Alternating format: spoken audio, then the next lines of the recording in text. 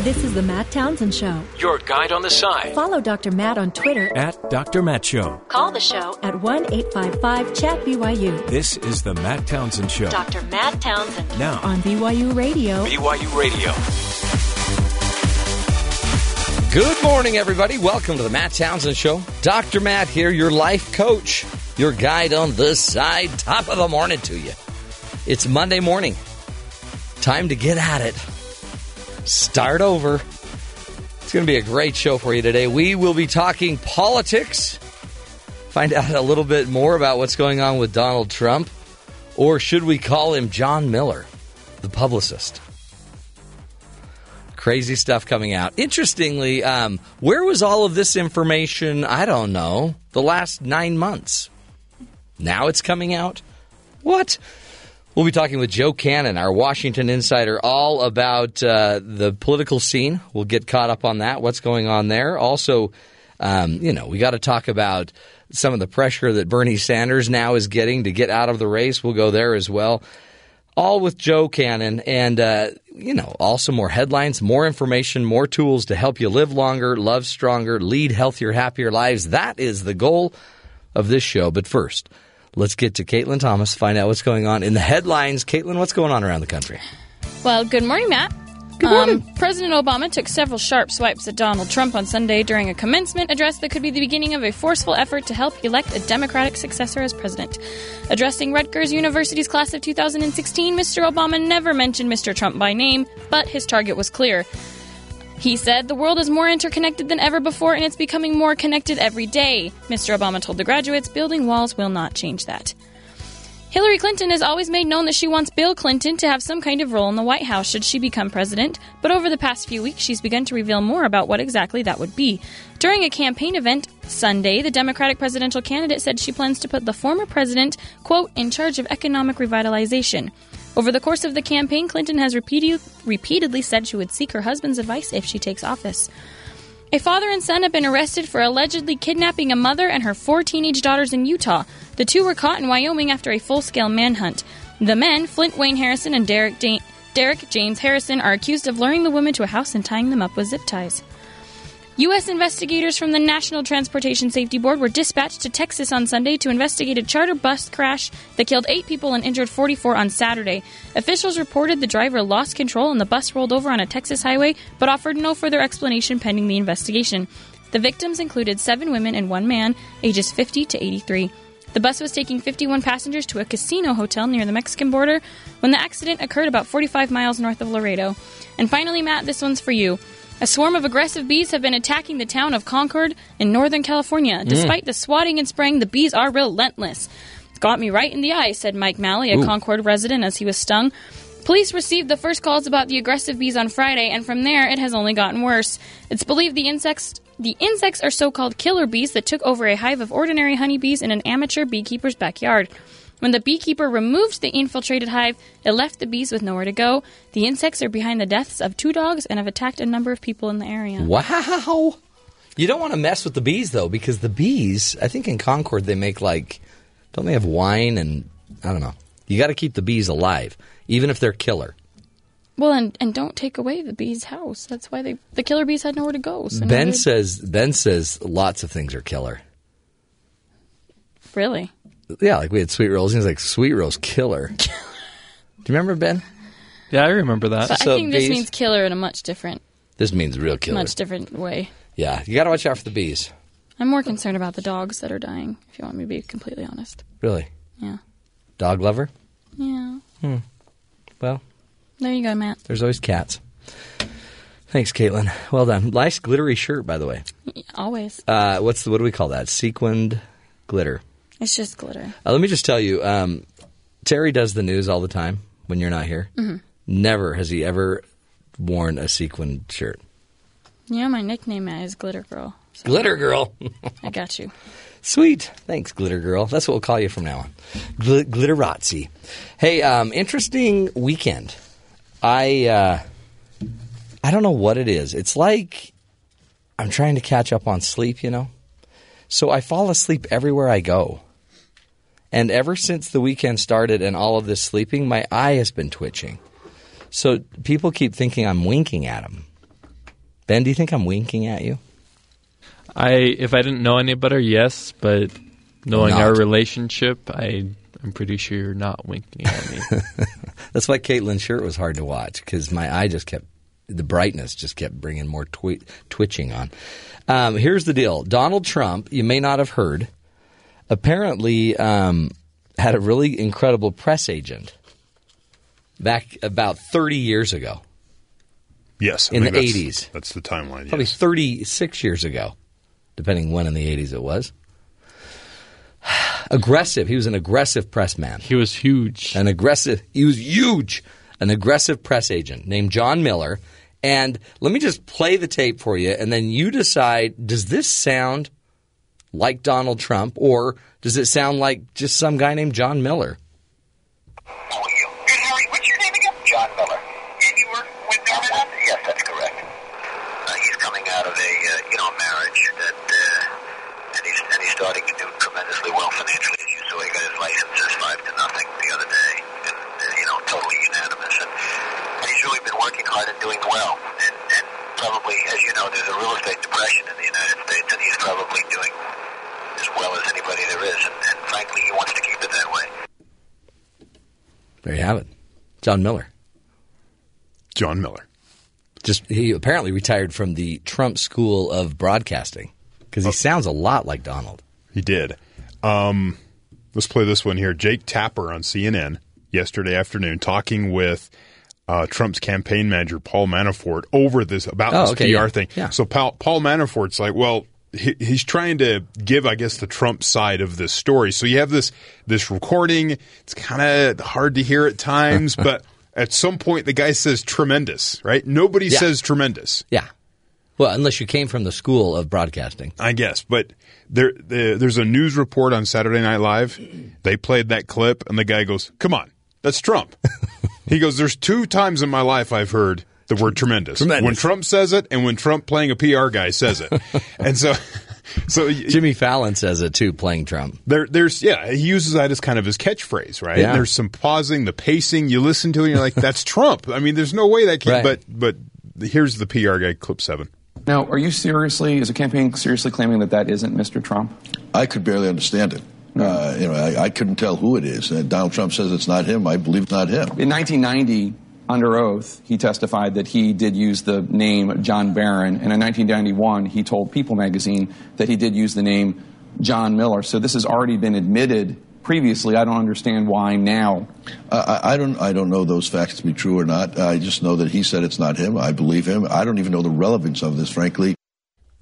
That's a great point. So he cites his sources, and they deny the validity of the sources because they haven't seen it. This is one of the reasons why being disorganized is valuable, because he's like, I don't know if those facts are true. That's right. That Donald said this many years ago. I mean, I don't know. I don't know. I got to get out of here. Yeah, and you don't have to admit to anything. No. So I wonder, does Trump train his staff in some of his own Trumpish ways? I bet he doesn't. I bet he doesn't tell them anything. I mean, I think that's the key to Trump is you don't want to know. So just then you can say, I don't know. So just I don't know what that's deniability. about.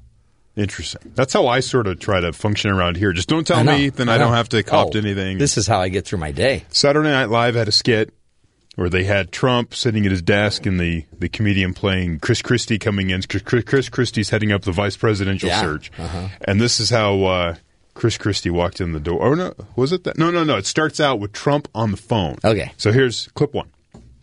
Mr. Trump is the real-life inspiration for Iron Man.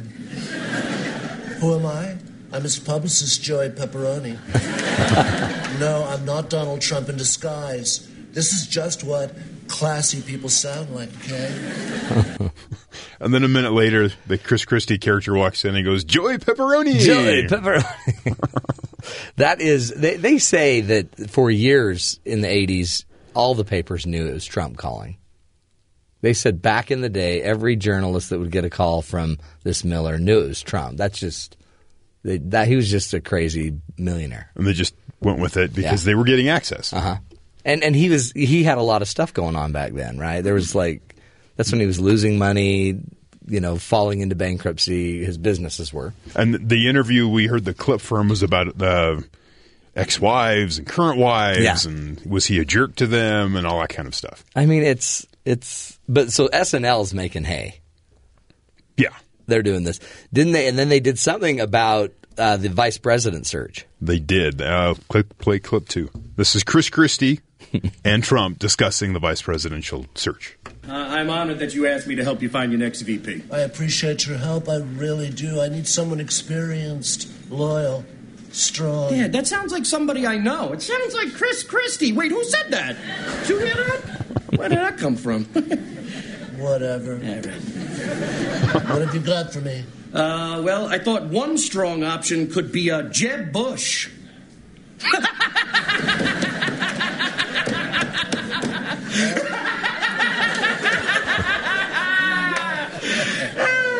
Okay, but seriously.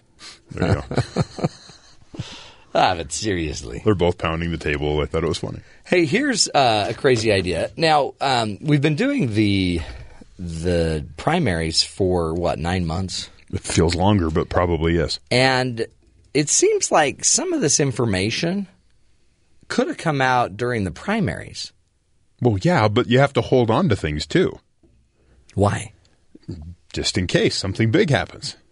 Like he wins the nomination? That's an option, yes. Because it seems like a lot of stuff is coming out this last week. Well, that could have come out for months. To be fair, BuzzFeed has been on this for months. Have they? They've been reprinting interviews he's done in magazines, the interviews he's done on radio programs that he's gone on, and just talked about all kinds of his relationship with women he's worked with and other women in his life, and then also just different positions he's taken on things and how he keeps kind of going back and forth depending on the decade and whether his stock is up or down, it seems like. So BuzzFeed they've been doing their journalistic work.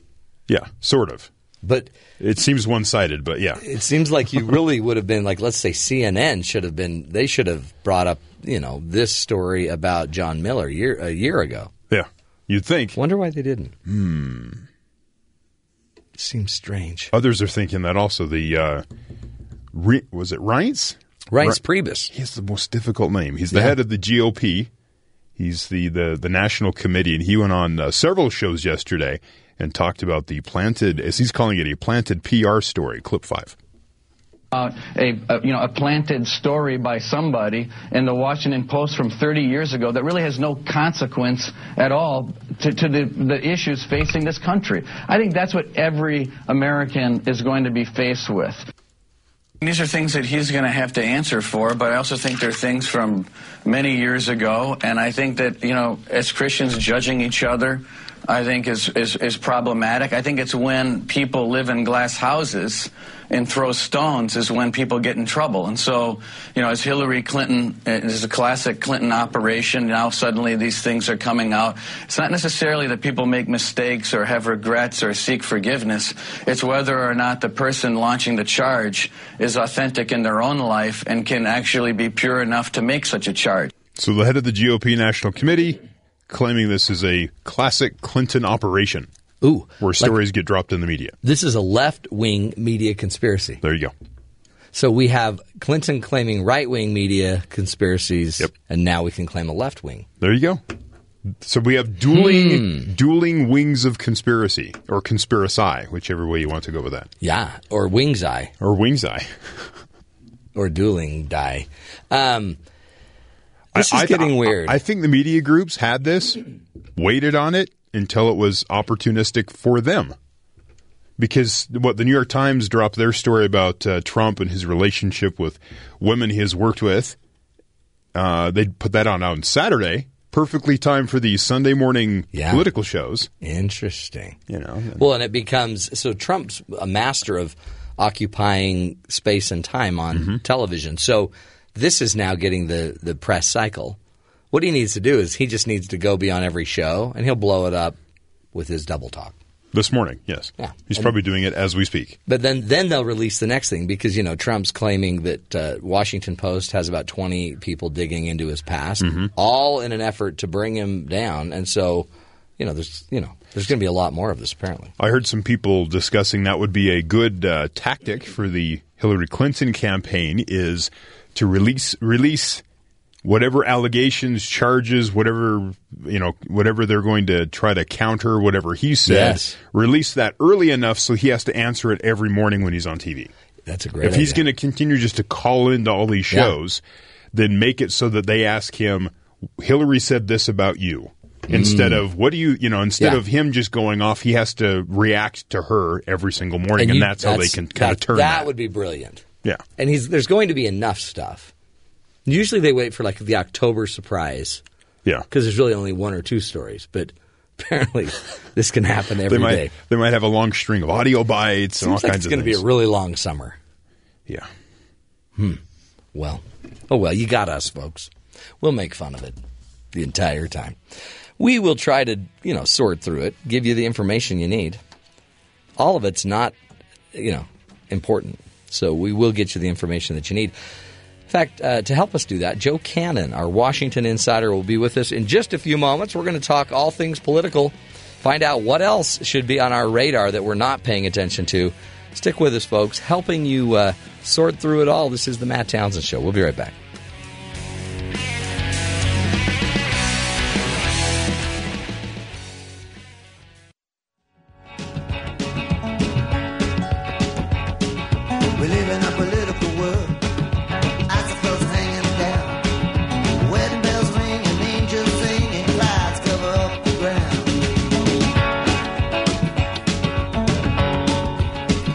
Welcome back, friends, to the Matt Townsend Show. Well, we're back talking politics, and who better to walk us through the crazy, bogs of politics but Joe Cannon. Joe is we call him our Washington insider. He was chairman of the Utah Republican Party back in the day in 2000 or around 2002, and also has run for Senate, served as an assistant administrator of the U.S. EPA, was also named editor of the Deseret News, an Intermountain newspaper with a great reputation. And he's now currently the CEO of Fuel Freedom Foundation, which is an organization trying to lower your fuel costs and improve the market here in the United States so fuel costs can go down.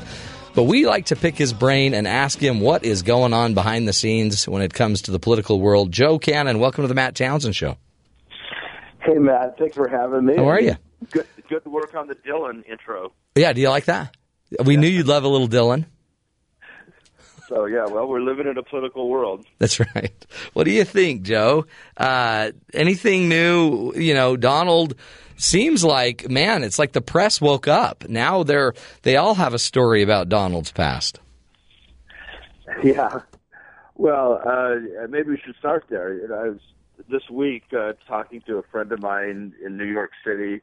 It's a very prominent liberal person, and has all kinds of credentials. And I think they my Democrat friends are discovering what we learned on the Republican side of things in the last several months.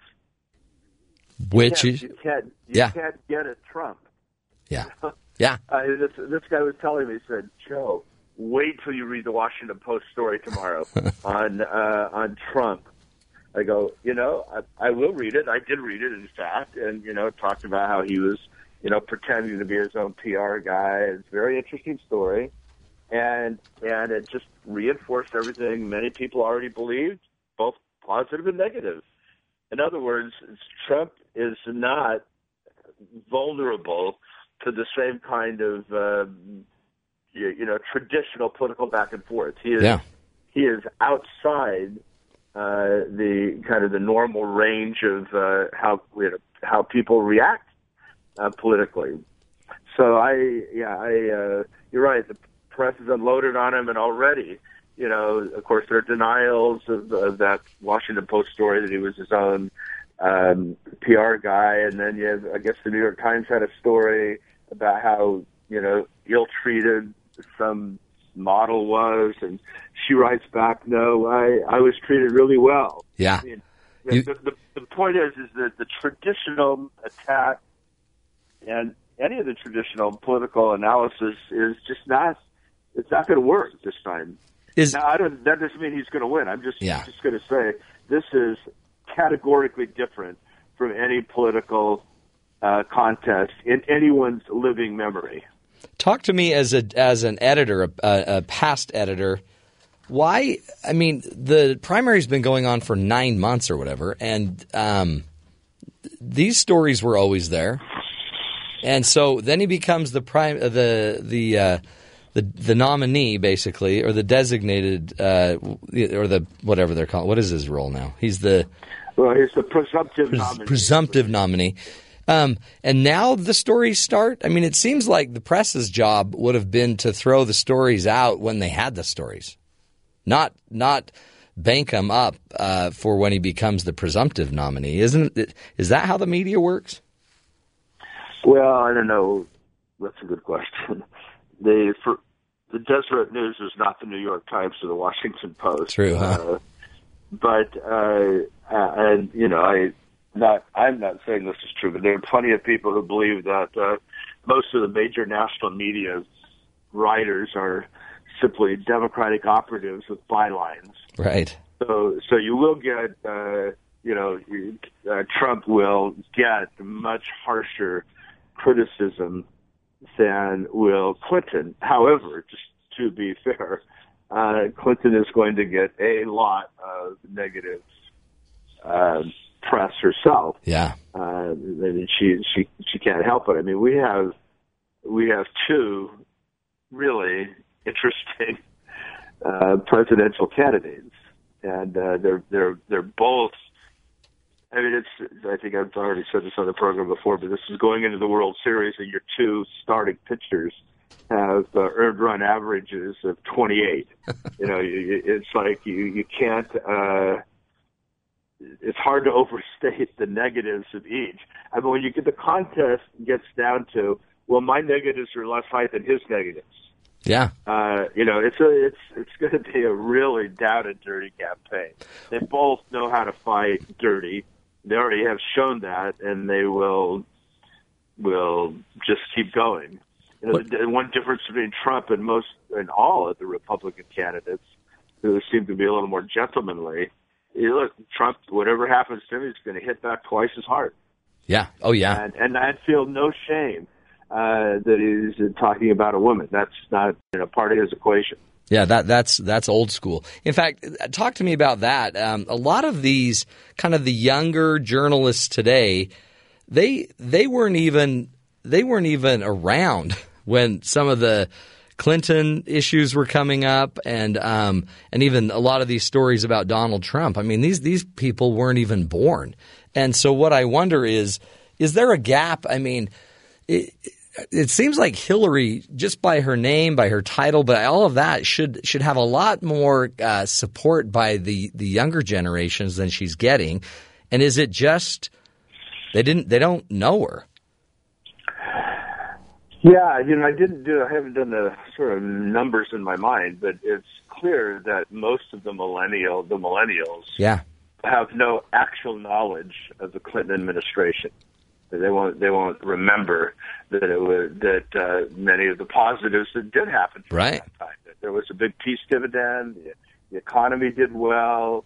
Bill Clinton's a pretty popular guy. He's a very likable, popular president and popular former president by and large. So I actually believe that's the reason Trump is going after the Bill Clinton bimbo heritage, is to tell a younger set who grew up in a much different era when it comes to how people think about sexual allegations and sexual harassment. It's a much stronger negative feeling toward that today, especially among younger people. So they get reminded of that, and then Trump goes into the Hillary is the enabler, and Hillary is the person who went after the accusers. When today there's a very strong presumption on behalf of the accuser. So, I think it's either calculated on his part, or it's just his brilliant feral animal response to things. I don't know. The brilliant feral. Animal response. But I mean, because that does seem like what it is. In fact, actually, now you just maybe made sense of it to me, because maybe what his enemies are doing are pushing his mistreatment of women as soon as they can, maybe so as to inoculate the other side, the Clinton side of their history. I mean, maybe that's what they're trying to do, is get all this out early so everyone forgets about it in 3 months. I think that's true, but the one of the many anomalies of this race is you have two people who have extremely high negatives who also have universal name ID. Yeah. So if you're talking about Rubio versus Sanders right now, if we were talking about that, there would be plenty of opportunity for each side to help define the other side in terms of negatives. So you could do that, because nobody knows. I mean, we know, and people who are following politics know, that 80-90% of the people don't even care about the presidential election until it gets very close. So you could paint Sanders however you want it, because no one knows the senator from Vermont. And same with Rubio.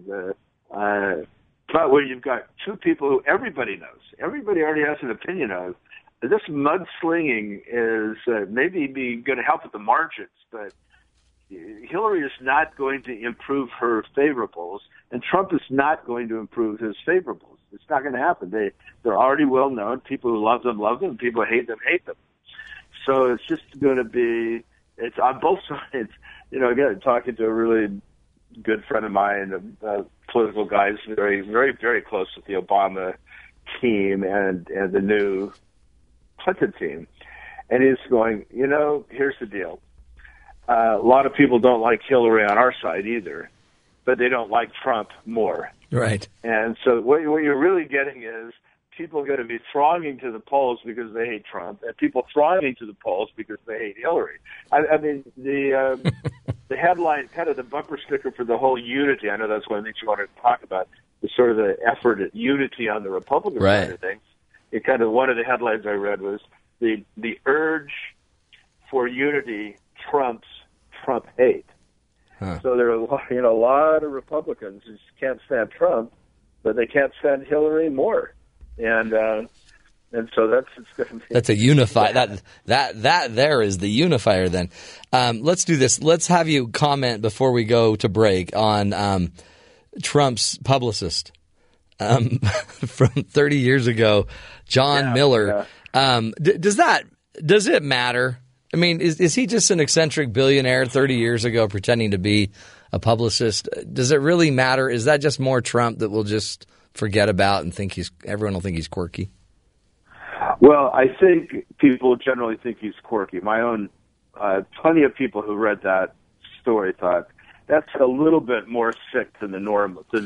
Okay, yeah, sort of weird, right? But that's the story my friend in New York was telling me about, and I'm just going to say it's not going to make a material difference in Trump support. All it does is reinforce what many, many, many other people already believe about Trump. Now, if no one knew Trump, if Trump or Bernie Sanders or Marco Rubio, that kind of a story would be devastating. That would be a devastating story. But where you've already got your high negatives and your support built in, hard to see that a story like that moves the needle on someone like Trump. Just like if there was a new story, some allegation about Hillary hiding documents or something, right? It's not going to move the needle. No. People already either believe that she's totally capable of that or believe she's not capable of that. And a story in the Washington Post isn't going to move the needle either way. Right, the lines are drawn. Joe, let's take a break. We're speaking with Joe Cannon, our Washington insider from fuelfreedom.org, and we'll take a break, come back, continue the discussion. We're going to find out what Joe's take on the Paul Ryan-Donald Trump meeting was all about, and is there going to be unification on the GOP side? We'll get into all of that information, but first, let's take a break. We'll be right back. This is the Matt Townsend Show.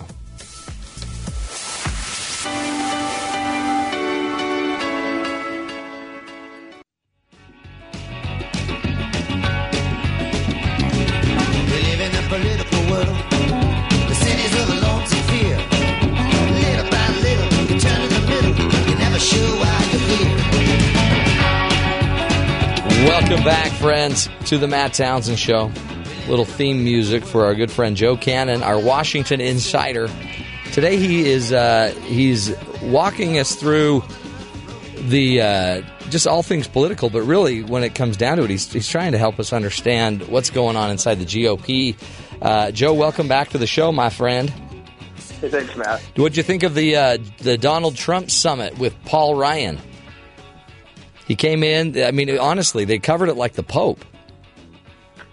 I know. I was watching CNN, and they actually spent minutes showing Trump's airplane, on the tarmac at National Airport. He's almost there. He's getting on. He's getting off. It's really, you can't beat that press. Holy cow! Yeah, it's a phenomenon. I don't know, but the summit itself. I mean, I'll go way out on a limb and make a prediction that Trump and Paul Ryan are going to find out that they love each other, and they're all going to be all in. And part of it is Trump, I guess.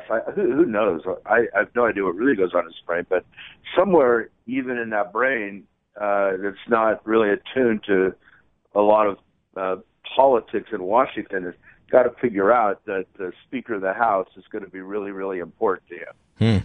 And it's very likely that the House is going to be Republican no matter what happens. If Trump wins, it will certainly be Republican.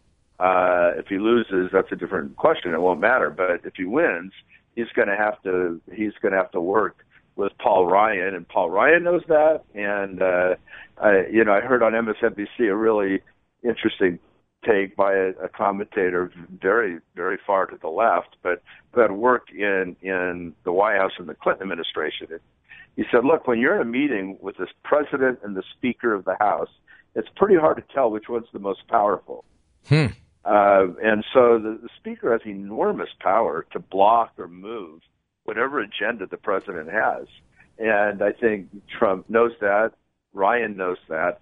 The other thing that's happened, I think, I'll give you a couple of anecdotes here, is a week ago on this very show, I would have just said, it's not possible for Donald Trump to win. It's simply not possible. Yeah. So let's not spend much time on it. Since that time, you've had free polls in Ohio, Pennsylvania, and Florida, which show in Florida and Pennsylvania, Clinton has a 1%, which is basically a dead heat. Yeah. And you've got Trump up by 4 in Ohio. Reuters came out with a poll, and there's certainly no Republican shill. They showed a dead heat. Clinton 41, Trump 40. What? You've got a Yale professor out there who has a predictive model of winning presidential elections. He's been right 8 out of 9 times. And the one time he was wrong, the model didn't account for Ross Perot. Oh, boy. Tossing the election to Bill Clinton in 1992. So here's a guy, and he says, look, the Republican's going to win. He said, it doesn't matter who the candidates are. He said, my model is just going to tell that. Now, is any of all of that true? I don't know. But what it does say is that plenty of people are thinking, plenty of Republicans, I'm back on the unity thing, plenty of Republicans are saying, look, maybe he'll win. So maybe we ought to consolidate and behind him. And I think that's happening. You're getting a lot of people who are kind of finding reconciliation here. Yeah, Orrin Hatch said he'll help. I mean, it's weird. It's like, I guess that's the key is if he looks like he can win, more and more people can jump behind him. At first, it's like he was a leper and nobody wanted to go near him. No, that's exactly right. And people are saying, well, maybe he's going to be the president, and he's going to be the president. He's going to have an R after him. So you have some people who are all in for him anyway. Yeah. Another set of people are saying, well, he's our guy. We go with the party. Maybe we don't like the system, but he's somehow won in the system. We're going with him. You have another set of people, and these are some of these people I think may be delusional. Well, he's going to win. He's going to be the president. So, yeah, he doesn't have much in the way of ideology, and maybe we can help him come to see all these right views. Yeah. So you've got a set of people like that. I think the best anecdote is just a fluke. I was at a dinner last week and with a bunch of pretty interesting people, but one of them was a very prominent Mitt Romney supporter and financier, a very wealthy guy, but also very strong philosophical orientation to the right. He was a skeptic of Romney at the beginning because this person was very conservative. He didn't know if Mitt was all that conservative, but he's all in. Was all in for Mitt, and now he is all in for Trump. Wow. So I go to him, and I don't want to identify him anymore, but a lot of people would be stunned to know this person. And I said, "Are you kidding me? I mean, why? Tell me why you would be." He said, "Because he's not Hillary." Wow, it's just the anti-Hillary. At the end of the day, this guy is, he knows that Trump has no philosophical connection with this guy. And this guy is, like I say, rich and politically conservative, and he's all in. He's angry at Mitt. I mean, this guy was with Mitt. Just any Mitt supporter listening to this, if I mention this guy's name, would know absolutely who he is. And he's mad as a wet hen at Mitt right now for all this talk about a third party candidate. Yeah. And he's just saying, look, third party is suicidal. A third party on the right elects Hillary Clinton, just like if Bernie Sanders decided to run as a third-party candidate, that would elect Trump. It would undermine the Clinton campaign. So, yeah. Is the money going to flow then, do you think? Are these big donors like this friend, are they going to start putting their money behind him? I think that's been one of the things he's struggling with. No question. This guy's going to put money behind it. But already you've got Sheldon Adelson. Yeah, holy cow. So 100 million? I'm all in. Yeah, I'm all in for 100 million. I mean, that's it's a good start. 10% of what you need. Yeah. To get you where you need to be. So, yeah, I think, again, on both sides, you're going to have, well, the Clintons already have a lot of money and a lot of sources to the money. On the Republican side, a lot of people who maybe you thought they'd stay on the sidelines are going to say that, we don't like Trump, but we don't like Hillary more, so we're going to go. I mean, time will tell. I mean, the next few weeks, you're going to start seeing fundraisers, and we'll just see what happens. It seems like he's clearly in fundraising mode at this point. Yeah, right. And he's probably not a great fundraiser, is he? I mean, he's used to probably just giving money, not necessarily having to go beg for it. Right, and I think what's going to happen is, as with the quote unification close quote, where people are sort of closing ranks, you're going to see enough of that on the money side that he's going to be okay. But we'll see. Yeah, he's not a very good supplicant. Right. That's not his mode. Yeah, you need somebody that'll kind of suck up and humble themselves and schmooze. And I don't see that he does that. Maybe he'll have his people do the schmoozing.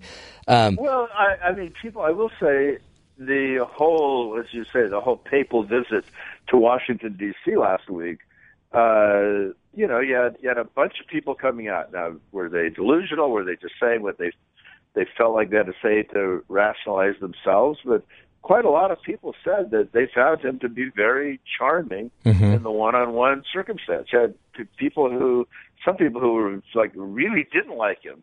So, I never met him. Now that I met him, I can see maybe he's a pretty nice guy. He's a pretty interesting guy. He had a lot of that talk last week. Well, you could also almost imagine him with the doors shut and the press out saying, okay, here's the deal. I have to do what I have to do to get people, and I'm bringing people in. So some of what I'm saying is just to bring people in. And well, there are people who believe that the persona that you see was created for the reality TV show. There's a number of prominent people who know him say that. Right. Now a lot of people on the outside have not seen any evidence to say that that's true. His default position seems to be the kind of vulgar, direct guy. So maybe he is different. I've heard people who know him say that. So I don't know him. So I can't give any testimony on that. But I will just say, to me, a surprising number of very senior political, senators and congressmen were kind of impressed with him in their one-on-ones. Do you think Trump will be able to siphon off any of Bernie's younger people? So I think that's largely a myth. You saw the exit polls in West Virginia, and literally 40% of the Sanders supporters said they would vote for Trump. But I do not. West Virginia is not Sanders land to start with. Right. West Virginia, you had the Senator Clinton or the Secretary Clinton went in and in every deep way possible insulted the people of West Virginia, and they don't like her.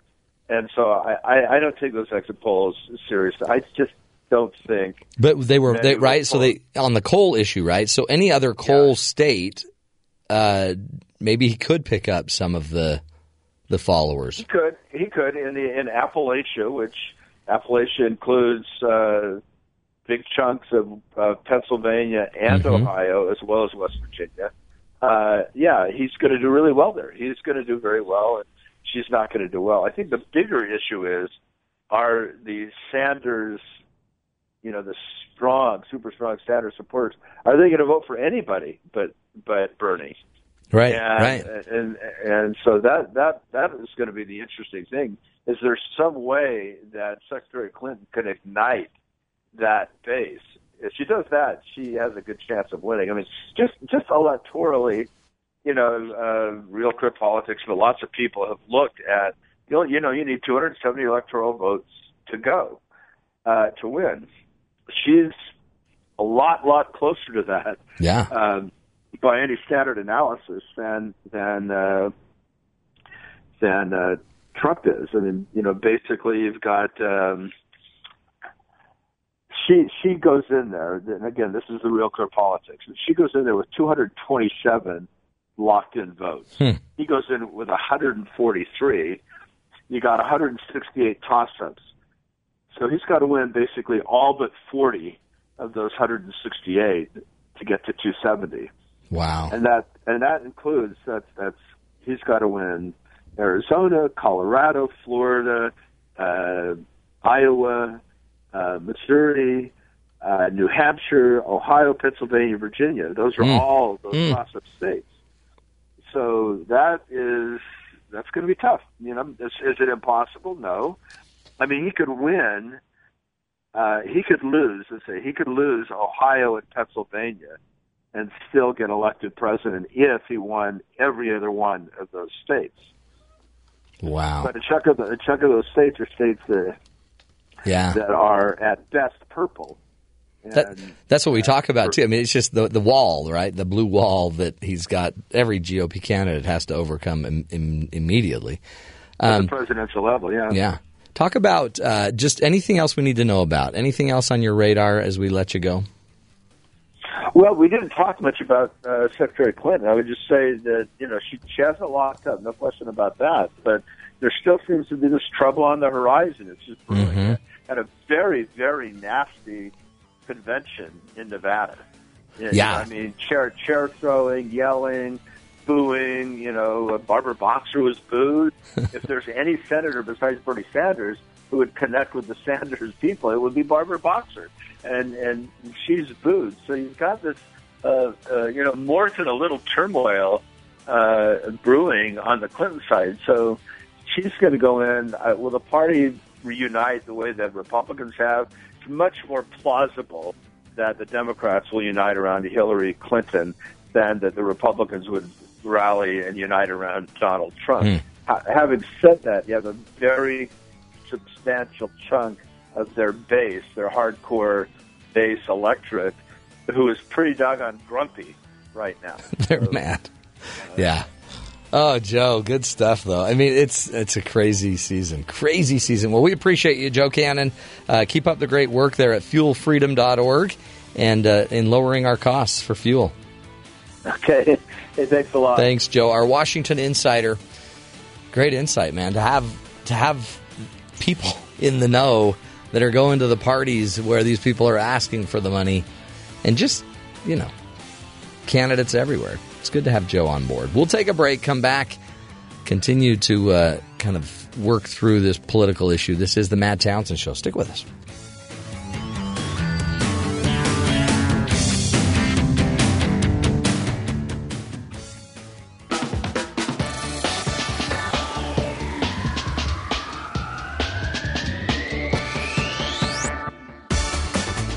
Welcome back, friends, to the Matt Townsend Show. You know, what do? It's political season. And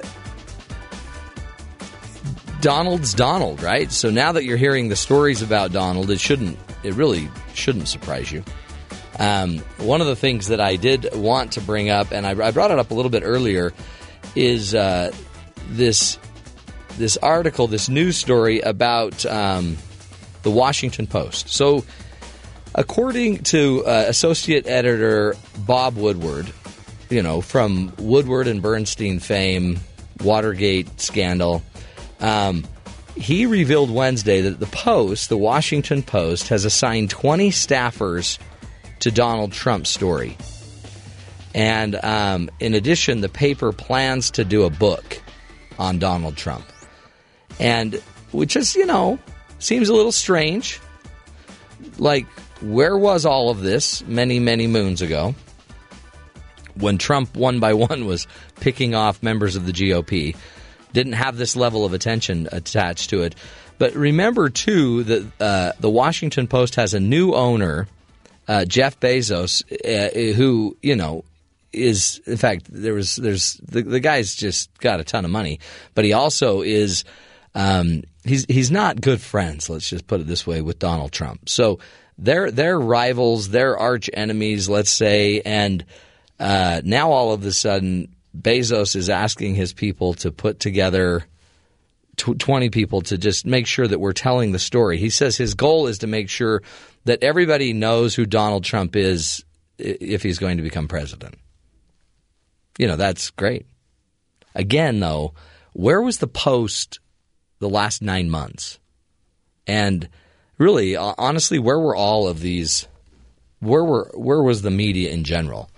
Now it seems like they're scurrying around trying to find dirt, which I don't think will be hard with Donald, but I also don't know that it'll stick. And again, I think they were just making hay. They were making a ton of money on, all the press and all the excitement around, people running for office. At some point, though, we all have a role here. And the sad thing about the media is the media has a constitutional right. I mean, they're mentioned in the Constitution, right? Free press. And you got to do your part. And we're not just here to be entertained. We're also here to be educated and informed from day one. And I don't know that we should be holding on to our stories for the next 4 months so that we can release it in the sixth month, right before the election. It's probably better that we get these stories out as soon as we can and inform the electorate. Anyway, just a little bias right here from an old journalist student. We'll take a break, folks. That's hour number 1 of the Matt Townsend Show. Stick with us, helping you see the good in the world. We'll be right back.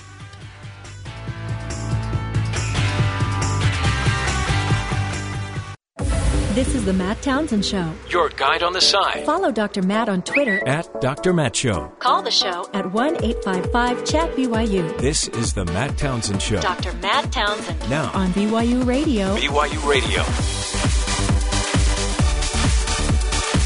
Welcome back, everybody, to the Matt Townsend Show. Hour number 2 of the show. Again, the goal is to give you the information, the tools, the motivation you need to help you live a healthier, happier life. Really, to be the handbook for you for life. Not everybody, we're not born with a handbook, for crying out loud, so we got to get it as we go. But wouldn't it be great if we could just deliver little insights, the tools you need to really hone in and become the best person you can become? And holy cow, have we got a great guest for you coming up in just a few moments. Simon Wheatcroft will be joining us. If you haven't heard of him, imagine being kind of one of these ultramarathon runners, okay? The guys that run 160 miles. Ultramarathon. That sounds hard, right? That's a difficult task. But how about even like if you have to run that 160 miles through the Namibian desert? That's hard, too. I mean, I've done it. Okay, not really. But it's hard. Yeah. Apparently the truth detector has gone off. Here's the deal. This guy's blind. He's completely blind. And he is a solo, ultra marathon runner. Truth. There's the truth. We're going to be talking to him in just a few moments about what motivates him, for the rest of us, we would you hit your first tree and then you're done. Like, I'm not doing that again. That was dumb. But not Simon Wheatcroft. We're going to find out what really is the key to staying motivated and to finishing his goals of running a race through the Namibian desert. What helped him finish that race? It's amazing. We'll get to that. We'll also, tell you some fun stories. I'm going to have to do a little Circle of Life segment where I found another video of a nest. Last week we found a nest story where an eagle came to feed its little chicklings, whatever we call them, and it's just a circle of life. It's just how life works. So I found a robin's nest. We'll be talking about that coming up on the show as well. Plus other headlines, other information you need to understand life. But first, let's get to the headlines with Caitlin Thomas. Caitlin, what's going on around the rest of the country? Thanks, Matt. Conservative Glenn Beck is set to meet with Facebook CEO Mark Zuckerberg on Wednesday as part of a summit addressing the social network's approach to covering conservative news. In a May report, Gizmodo alleged that Facebook intentionally suppresses conservative-leaning news stories. Quote, Mark wanted to meet with 8 or 10 of us to explain what happened and assure us that it won't happen again, Beck wrote. Zuckerberg, while maintaining that the report wasn't accurate, vowed Thursday to listen to feedback from conservative leaders. Dozens of people were arrested in Washington state on Sunday, 2 days after protesters set up a blockade on railroad tracks, leading to a pair of oil refineries as part of a global protest over dependence on fossil fuels. The protesters were camping out on railway tracks at about 70 miles north of Seattle, refused police orders to disperse. All of the 52 protesters under arrest were charged with trespassing, while one person was also charged with resisting arrest. Republican National Committee Chairman Reince Priebus isn't concerned that Donald Trump hasn't released his tax returns, he told ABC News, who pointed out that it's usually a routine process for presidential hopefuls. Quote, I don't think the traditional playbook applies, John, he said Sunday on This Week. Priebus suggested it's up to the electorate to decide how big of a deal Trump's taxes actually are. The European Union claims Google has been unfairly promoting its own shopping service and edging other services out in its internet searches, and the European Commission wants the company to pay for it. The Commission could hit Google with a €3 billion or $3.4 billion antitrust fine in the near future, according to a recent report. The case has been ongoing since 2010, and 3 attempts at reaching a compromise with the EU or the European Union have failed. Okay, Matt, this last one's for you. You'll find this one pretty humorous, I think. An Orlando, Florida woman escaped serious injury, and a turtle is expected to be okay after an unusual incident brought the two together on Interstate 4 earlier this week. Mm-hmm. According to the... Wow. The crowd's applause. According to the Florida Highway Patrol, a vehicle ran over the turtle in the westbound lanes of the interstate near Deltona, which propelled the turtle into the air. Oh, boy. Yes, the force from the impact threw the turtle straight into the windshield of another westbound vehicle. Oh, that poor turtle. So the turtle went into the windshield, bounced off of the passenger seat, and then hit back into the dashboard of the other car. What? Emergency crews treated the driver, and she was okay. She just had minor cuts from the glass, and the turtle hit her. And a little turtle And then they picked up the turtle. The turtle was still moving, and they took the turtle and released it into the water, and it swam away just fine. Yeah, it's dead now. Well, it seemed to be fine. It was just, they said... Have you One ever of the seen a news stories turtle said without the a turtle shell? looked a little shaken up. Yeah. Well, what would that look like? Can you when imagine? A turtle looks a little shaken up, do its eyes get bigger? Like the lady, it was just, apparently was laying on the dashboard, just back on its shell, just like wiggling its poor feet. Turtle. And the lady pulled over, and a motorist pulled over and called the cops and said, hey, a turtle just flew a windshield. See, that's part of the circle of life. This poor turtle, again, just why did the turtle cross the road? I don't know, but it ended up getting hit by a car. And thrown into the windshield of another car. Wow, that's sad for the turtle, but it's lucky fine. for the It's all for the okay. family. Yeah, the lady and the turtle are fine. And then the turtle's fine. The turtle is It's dead. got a hard shell. Stop. I don't know. The point of that story was that the turtle survived. Well, we don't know. We do know. The turtle is probably, know? I don't know, it's probably those shells are in hard. a ditch trying to find itself. Probably suffered from a concussion after it got hit. Probably doesn't remember. And then you let it go into the water. That's You're kind looking of at dangerous. me like I did it, Ben. Well, you're reporting on it and you're supporting. This is not my fault. Terry brought up a great point. He's probably shell-shocked. Shell-shocked. That's a great point. I think you bear some weight of the responsibility. It's always the journalist's fault. Sorry, Get Caitlin. out. You may as well get used to it now. Get out. Thanks for your news, even though it was tragic for this turtle. Who's shell-shocked. Welcome, Good stuff, Talk though. to you later. Thank you. The poor turtle. See, we don't ever hear the turtle side of the story. We just know he's walking around just shaking. Amnesia. Mm-hmm. These concussions have been going up a lot lately.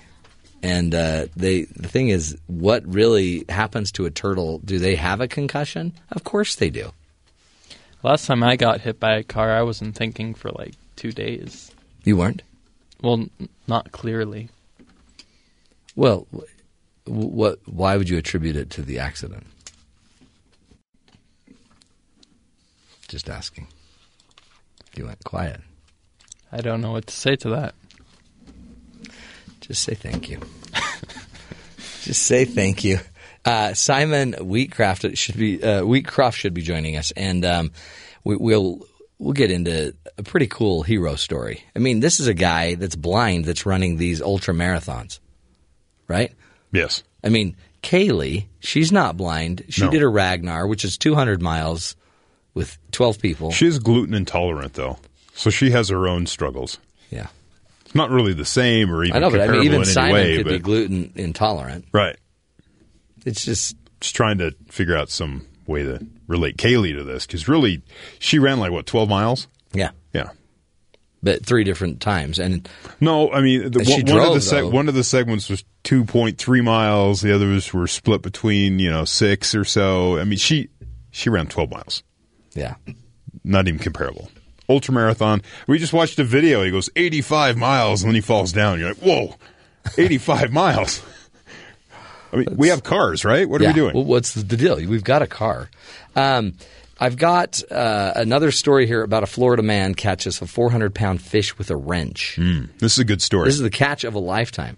That's how Ryan Hine of St. Petersburg describes the 400-pound Goliath grouper. Yeah, Grouper? It's a fish. Hardly know her. Grouper he caught last week. Listen to this. The bait, he used a lure that he made out of a number 11 wrench. Interesting. Yeah. A lot of mechanics know that you don't really use an 11 for anything, Hines said. So at least I never have. He said all he did was attach 2 hooks to the lure and then tied it to his line. And it was the first drop and the third pull before the fish came on and took the jig. I knew it was a big fish immediately. Yeah. I mean, a wrench is heavy. So, and I'm going to imagine a number 11 wrench might be of some size. It seems like it would be a lot bigger than, let's say, a 6.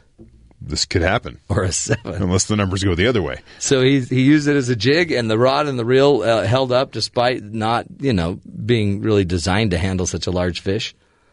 He was using 50-pound test line. It was his daughter's Barbie fishing pole. Are you kidding? No, and he brought it close, like probably one you just buy. It's probably one for your normal size lake trout rather than a 400-pound fish. But he killed it. Yeah. Well, no. He did a great job. Catch and release. Yeah. What do you do when you get a 400-pound fish, though? You take a picture and then let it go. Yeah. Because you can't. I mean, you could try to bring that in and dress it and all that, but it'd just be messy. Now his plan is to attach hooks to fork and a butter knife. Right. Why not? All you need is the flash. You just need that shiny flash, and it gets their attention. And he had a wrench that he wasn't using. Yeah. I mean, number 11. So if you want a big 400-pounder, throw on a number 11 wrench. Doesn't matter if it's metric or whatever. Doesn't matter. You don't even know. I don't know. I don't know what the 11 measures. I'm not able to talk wrenches like I should. I got to look that up next time. Or just get a butter knife. Yeah. For heaven's sakes. So that's, by the way, that flashy thing works too, because you should see Ben looking at Caitlin's. Caitlin's wearing that flashy, shiny blouse shirt thing. It's called sequined shirts. Yeah. And Ben, every time she walks in, Ben's like, she's bedazzled. Yeah.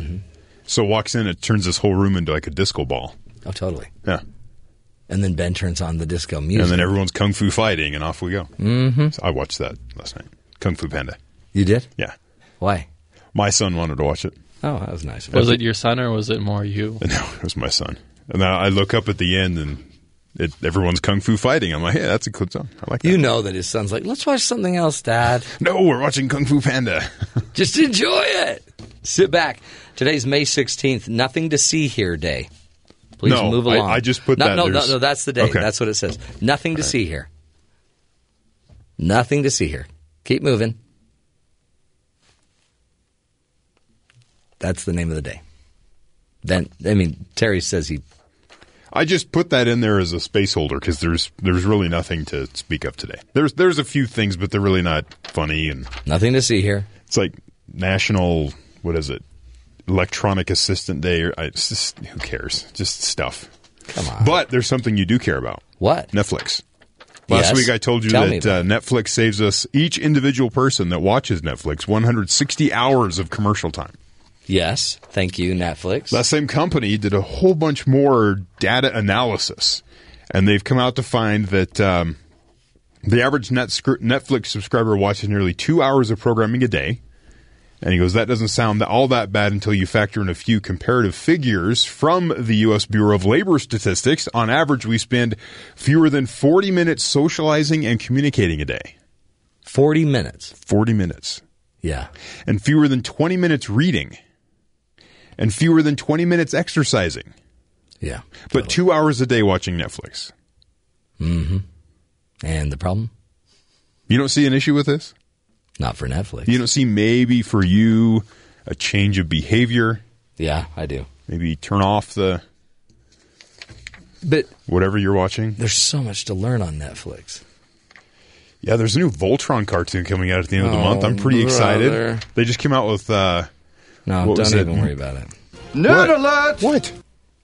Nothing. Just keep going with your story. Don't want to get hung up on anything nerdy. Well, that's it. I mean, we're not reading, we're not socializing, we're not exercising, but we're watching TV.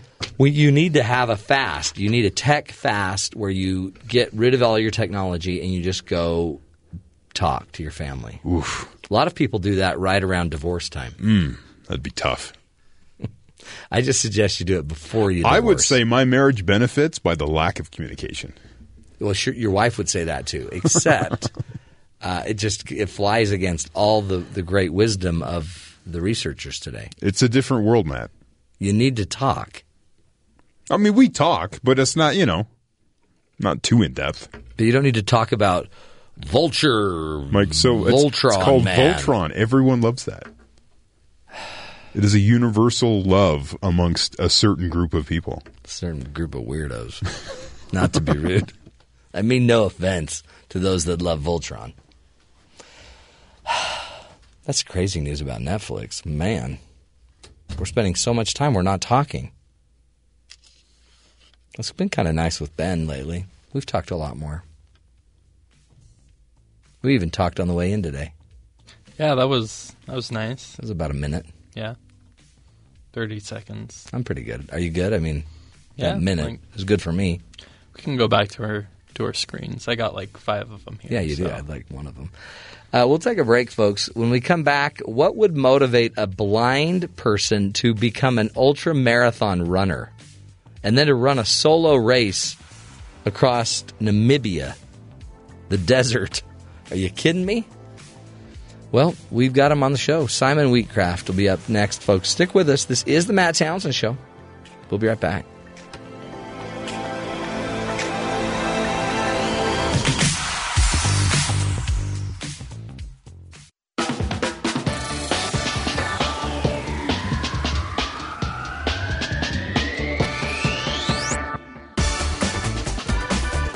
Welcome back, friends, to the Matt Townsend Show. You know, most of us will never attempt a run of 160 miles. Even less will we be likely to do it through the Namibian desert. But only one person is attempting all of that. And believe it or not, he's going to do it all while being completely blind. Here to discuss his amazing feats as an ultramarathon runner is Simon Wheatcroft. And, man, Simon, welcome to the program, my friend. Oh, no. Well, it's my pleasure to be on the show. It's I loved watching the videos about you and your life and your work. Now, you attempted this race in the Namibian desert, right? And you were unable to finish it the first time. Are you planning to do it again? Yeah, I'm going back. The plan's already in motion. I'm, changing the way I train, mixing up a little bit, just so I can go back and try again. The reason I didn't make it, essentially, is because trying to do it alone, I took a lot of damage just running over all the rocks, like twisting my knees and my feet, and in the end I just took too much lateral damage to my leg, and it stopped me. So now the plan is train up, get used to that lateral damage, go back. Wow. What is it like? In fact, talk to us about how this all started, your running career, because, you struggled proposing to your girlfriend, right? Climbing a mountain. Is that? Talk about that story. It's amazing. Yeah, that's how it all started. A few years ago now, I was over in Yosemite, actually, and I was attempting to hike up Half Dome. I'd never, hiked up a mountain before or anything, but I thought, how hard can this be? I'll give it a shot. I'll get to the top. I'll propose to my girlfriend. It turned out it can be quite hard. I was sort of slipping and tripping and stumbling a fair bit, and the chance of dying seemed, relatively likely. So then I had to make the very difficult decision to quit, this attempt just because I couldn't see. And, that was something very difficult to live with. I did still propose. We did get married a few weeks later over in Vegas. But then returning to the UK, this idea of quitting just because I couldn't see really plagued me. So then I decided, never to quit again just because I couldn't see. I wanted to push, see what was possible, and I thought, hey, let's see if I can go outside and learn to run alone. Wow. But now, help me understand, Simon, how do you run when you can't see? How do you cross a street? How do you make sure you don't run into a fire plug? Well, you do run into those things. Is do you? Probably the simple answer. Because that's what happened on your journey through the desert, right? Is you kept hitting rocks and bushes, and it just beat you up. I actually managed to run into a flagpole in the desert. The only flagpole in the entire desert, in like 400 square kilometers. Holy cow! And I managed to find it, so that was relatively impressive. That is amazing. But, the way I did it, the way I learned to train, because training and how I did it in the desert, I did it in two very different ways, but training was just a case of I paired what it felt like underfoot with some audio distance GPS markers on an app on my phone. Mm-hmm. I was using just a normal fitness app called Runkeeper, which says things like you've run 0.3 miles, you've run 0.6. So I paired what it felt like underfoot with those distance markers, learned when I needed to turn right, when I needed to turn left. When I hit a lamppost or a road sign, I'd remember where that was from the distance markers and make sure I was at the other side of the pavement next time, and piece it together over a couple of months, memorized the route, and then just began to train quite heavily on a 3-mile route, which I repeated again and again, and I've put thousands of miles in on that route now. Wow. And it's really, so you've memorized the route, and then, but things change, I guess, like a car might pull up or a dog might be right there. Do these changes, then I guess you just adapt and adjust, and that you don't lose in your mind where you are on the route? I have been hit by a van before. Oh, man. On that route. That was kind of strange because you need to shake it off really quickly. Yeah. Because I'm out there on my own, if I lose my phone, I've got no real way of contacting anyone. And, it was tough. So, I got hit by the van. I was like, shake it off really quickly, jump back up, brush myself off and carried on. And that's what it is a lot of the time. You just got to keep moving forward. And to be honest, that particular route I know incredibly well now. So I'd struggle to get disorientated. And if I did, it would probably only take me 10, 15 seconds to, find something that I know, okay, this curb means I'm in this location, or, this particular post, okay, there's only a post on this part of the road. So I can orientate myself very, very quickly on that route. But, as soon as I move away from that route, it's very, very Oh, and there's this weird experience. Everybody must think you are not, seeing impaired. That you're fine because you're out running every day. But in reality, you can't see. When did talk about your blindness? Has it been with you your whole life? It's genetic, but it was degenerative. So while I was born with it, I could still see when I was young. So, when I was sort of all the way up to sort of teenage years, it was fine. I didn't even know I was losing my sight, to be honest. It wasn't until sort of I went to the hospital, I think it was around 13, 14, that they were like, oh, we really need to take a look at this. There seems to be something wrong here. And then by the time, I'd actually gone through the system and everything, I was already blind, registered blind by 17. Although being registered blind is kind of strange because depending how you've lost your vision, you can still see. So I could see pretty well up until sort of mid-20s, and then by age 26, 27, that's when, I pretty much lost all what people would class as vision. Now all I have is just above light perception. So, thankfully, having sight when I was younger does mean I've seen a lot of things. I know how much I have space, like a car occupies, and tables and chairs.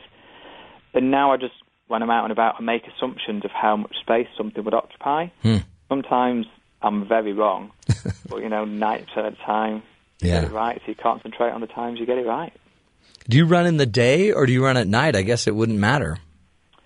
Mainly in the day, just because logistics. Because where I train, this is going to sound really strange, but I can't actually get to the start of my run route on my own. Oh, really? Yeah, it's because of where it starts. You can kind of really only get there by car. You can't really walk there. It's a really long walk. So I basically, my wife's driving to work or dropping the kids off in nursery. She drops me off in the train. There you go. And then you just run home. Well, no, because I can't run home either. So you got to run. Oh, my heavens. So I'll be out there for, a reasonable amount of time and then, get a lift back or something like that. But so your training days, if you're going to be a ultra marathon runner, you run 160 miles is the attempt, right? Yeah, I've run further than that. I've run 260 miles before. I ran from Boston to New York, and then when I got to New York, I did the marathon.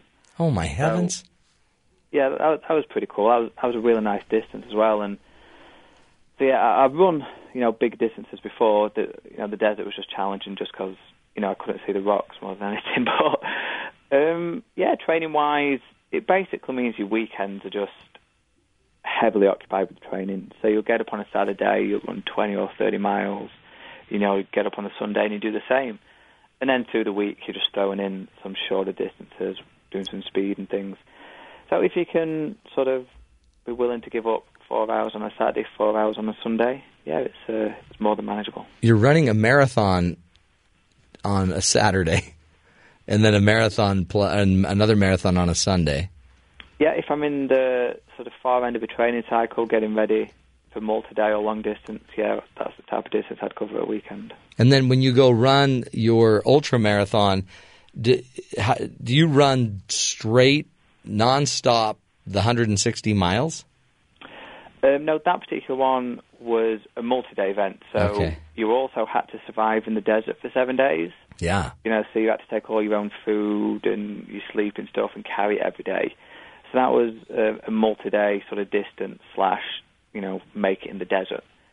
Whereas I have done distances, single-day distances in the 80 to 100-mile range. But it just depends. Sometimes I'm, going for the biggest distance in 24 hours or a 24-hour race. Other times, I'm doing multi-day where you just get to do a marathon a day for however many days you want to do it. Yeah.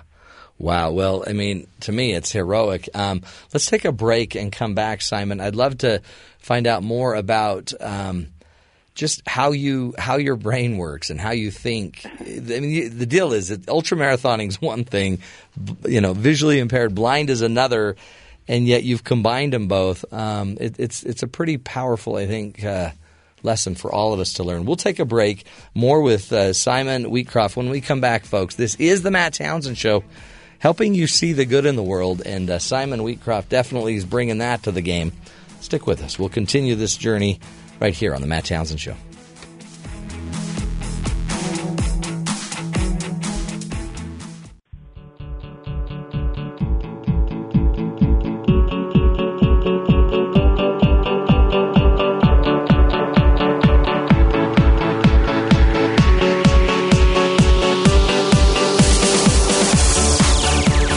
Welcome back, friends, to the Matt Townsend Show. You know, have you ever just had a friend say, let's go run a marathon? And you're like, I could never do it. How about just running from Boston to New York City, then while you're in New York, run the Boston Marathon? Or the New York City Marathon. Just do that. And do it blind. Today's guest, Simon Wheatcroft, did just that very thing, along with others. Other long ultramarathons as well. He's a runner and has a website, andadapt.com, andadapt.com. And it's just a great place to go learn as much as you can from this incredible person. Simon Wheatcroft, welcome back to the Matt Townsend Show. Thank you. Good to be back. Good to have you. What does your wife think of this? Like when she says, yeah, Simon, you go out into the desert, the Namibian desert, and you just run. Does this scare her? Yeah, the desert was particularly a difficult one because I was attempting it solo. It's something she didn't really want to talk to me about because she considered it a little too risky. So it was something that, I gently revealed to her over time. Yeah. She agreed to, but she wasn't particularly happy about me doing it. Oh, sure. But at the same time, I think she realized that, if she said no, it had just been a difficult thing to do and I'd have been a bit too upset. So let me do it. And, we put a lot of safety sort of measures in there to make it as safe as possible to have my ease. What's harder for you, Simon, the ultra-marathoning side of this or the blind side of this? It really depends on the event. For example, the Namibia one, the fact I was trying to do it without vision is what made it particularly difficult. If I was able to see the rocks and the obstacles, it would have been, I don't want to use the word easy, but it would have certainly been manageable. So in that particular one, it was my lack of vision which really got on top of me. Whereas, other things like the Boston to New York, I'd say, the distance was starting to get a little bit on top of me because that much sort of running on concrete begins to just physically hurt your limbs. Yeah. Yeah, it depends on the event. Depends what challenge you're doing. And I think because Namibia was solo, it was always going to be trying to manage the fact I couldn't see while doing the adventure. Do you consider yourself a hero? I mean, I'm sure you don't think of yourself that way, but you know that there's people that are just amazed by you. I try not to think of it in those terms. I'm just going out there and trying to see what I'm capable of. And I do understand that I am absolutely pushing the limit to discover these things. And I think some people perhaps do look at that and think, wow, people really can push hard and do things that are beyond, what perhaps the public perception is.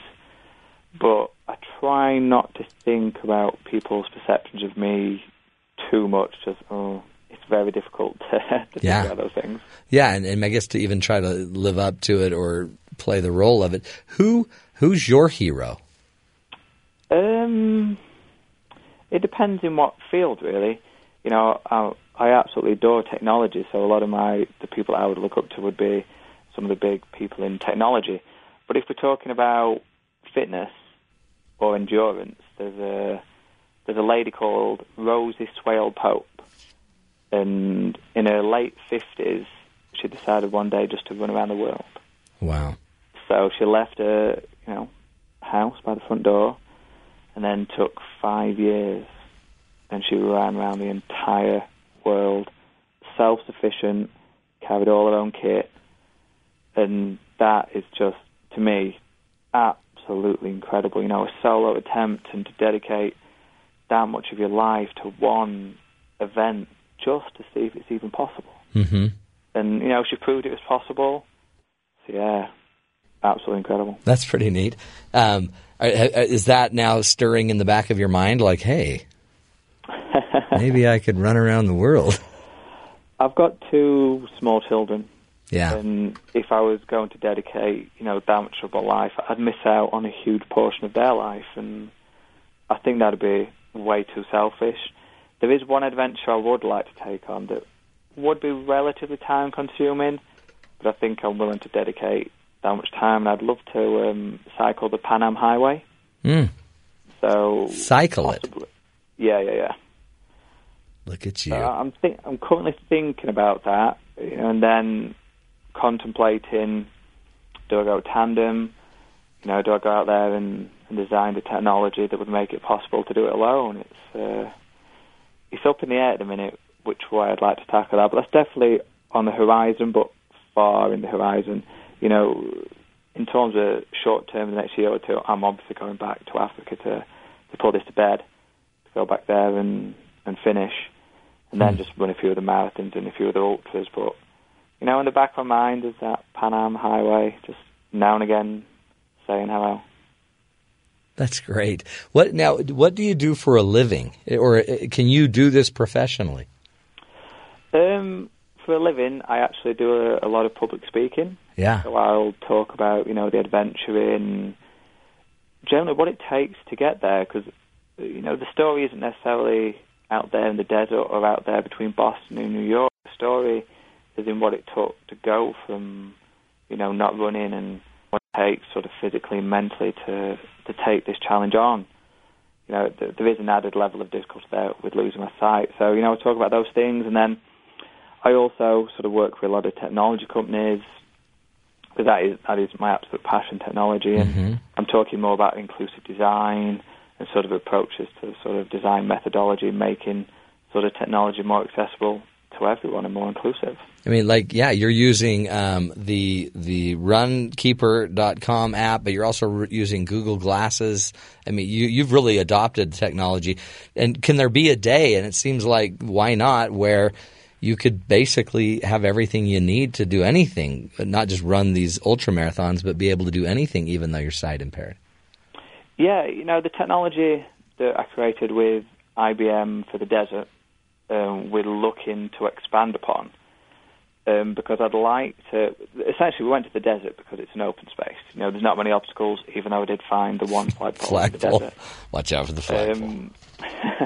The next step is to then go to an incredibly complicated environment, something like the New York Marathon or the Boston Marathon, and try and do that solo, because what makes that particularly challenging is the other competitors.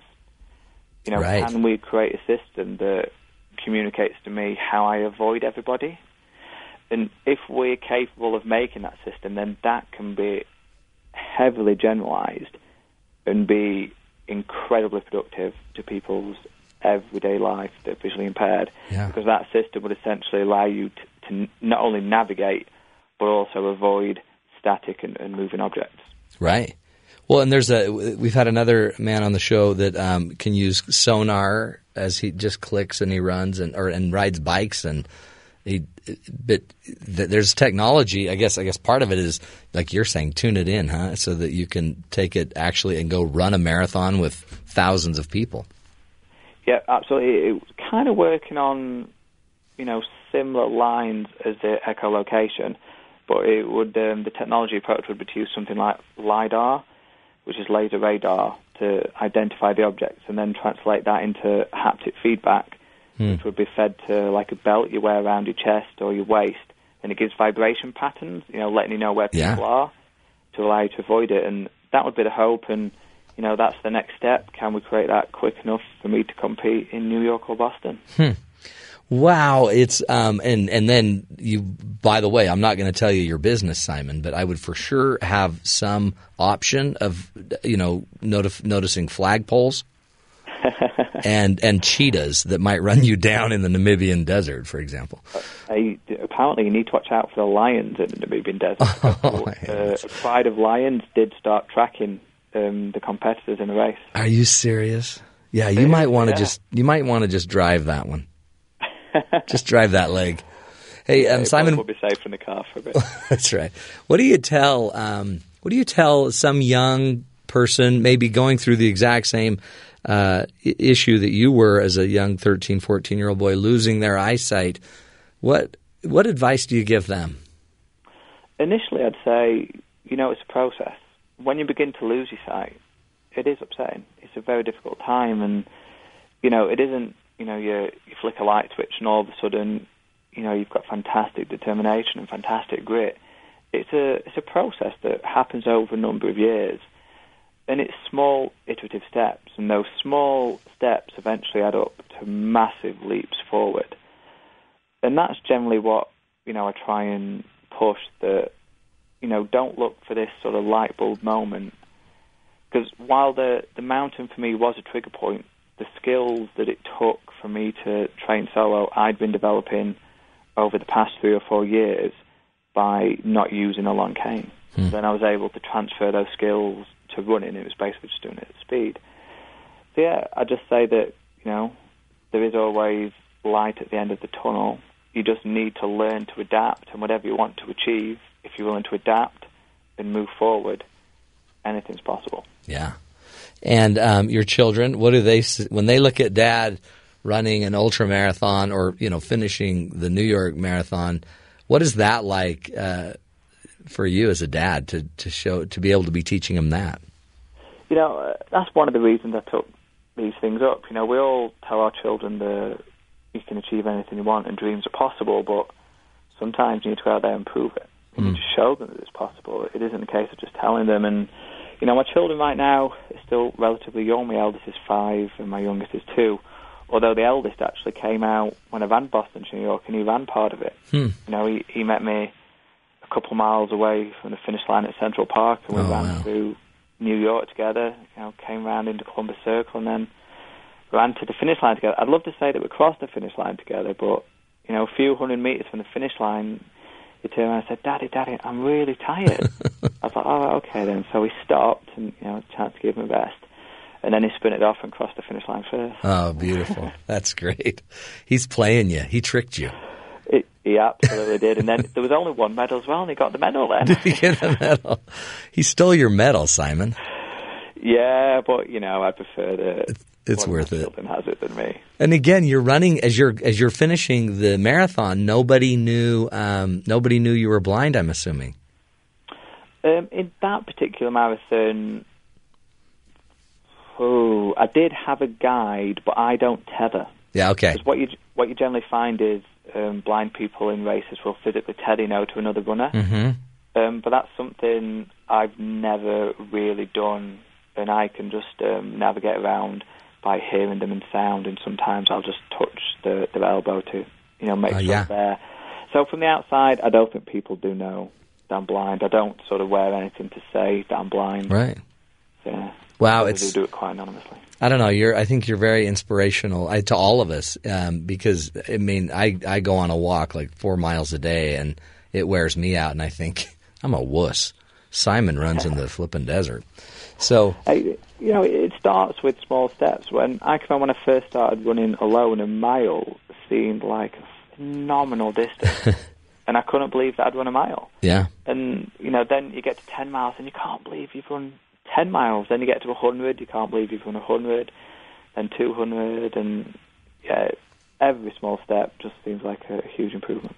Well, it is. And again, I think it gives hope that we can all, with a little change here, a little step, just a few steps, just get started and push yourself like you taught us. Simon Wheatcroft, thank you so much. Again, everybody go check out the website andadapt.com where you can get more information about everything that he's up to. You can read his blog. Simon, thank you. Appreciate it. Oh, no, thank you. My pleasure. Truly, the good in the world right there. And a family man, raising a family as well. Can you imagine what his kids are learning about just get to it, start running, right? Nobody's perfect, but we can always take a step forward, try something new. Powerful. We'll take a break, folks. Stick with us. When we come back, continue the discussion of all things good right here on the Matt Townsend Show, giving you the tools to live longer, love stronger, lead healthier, happier lives. We'll be right back.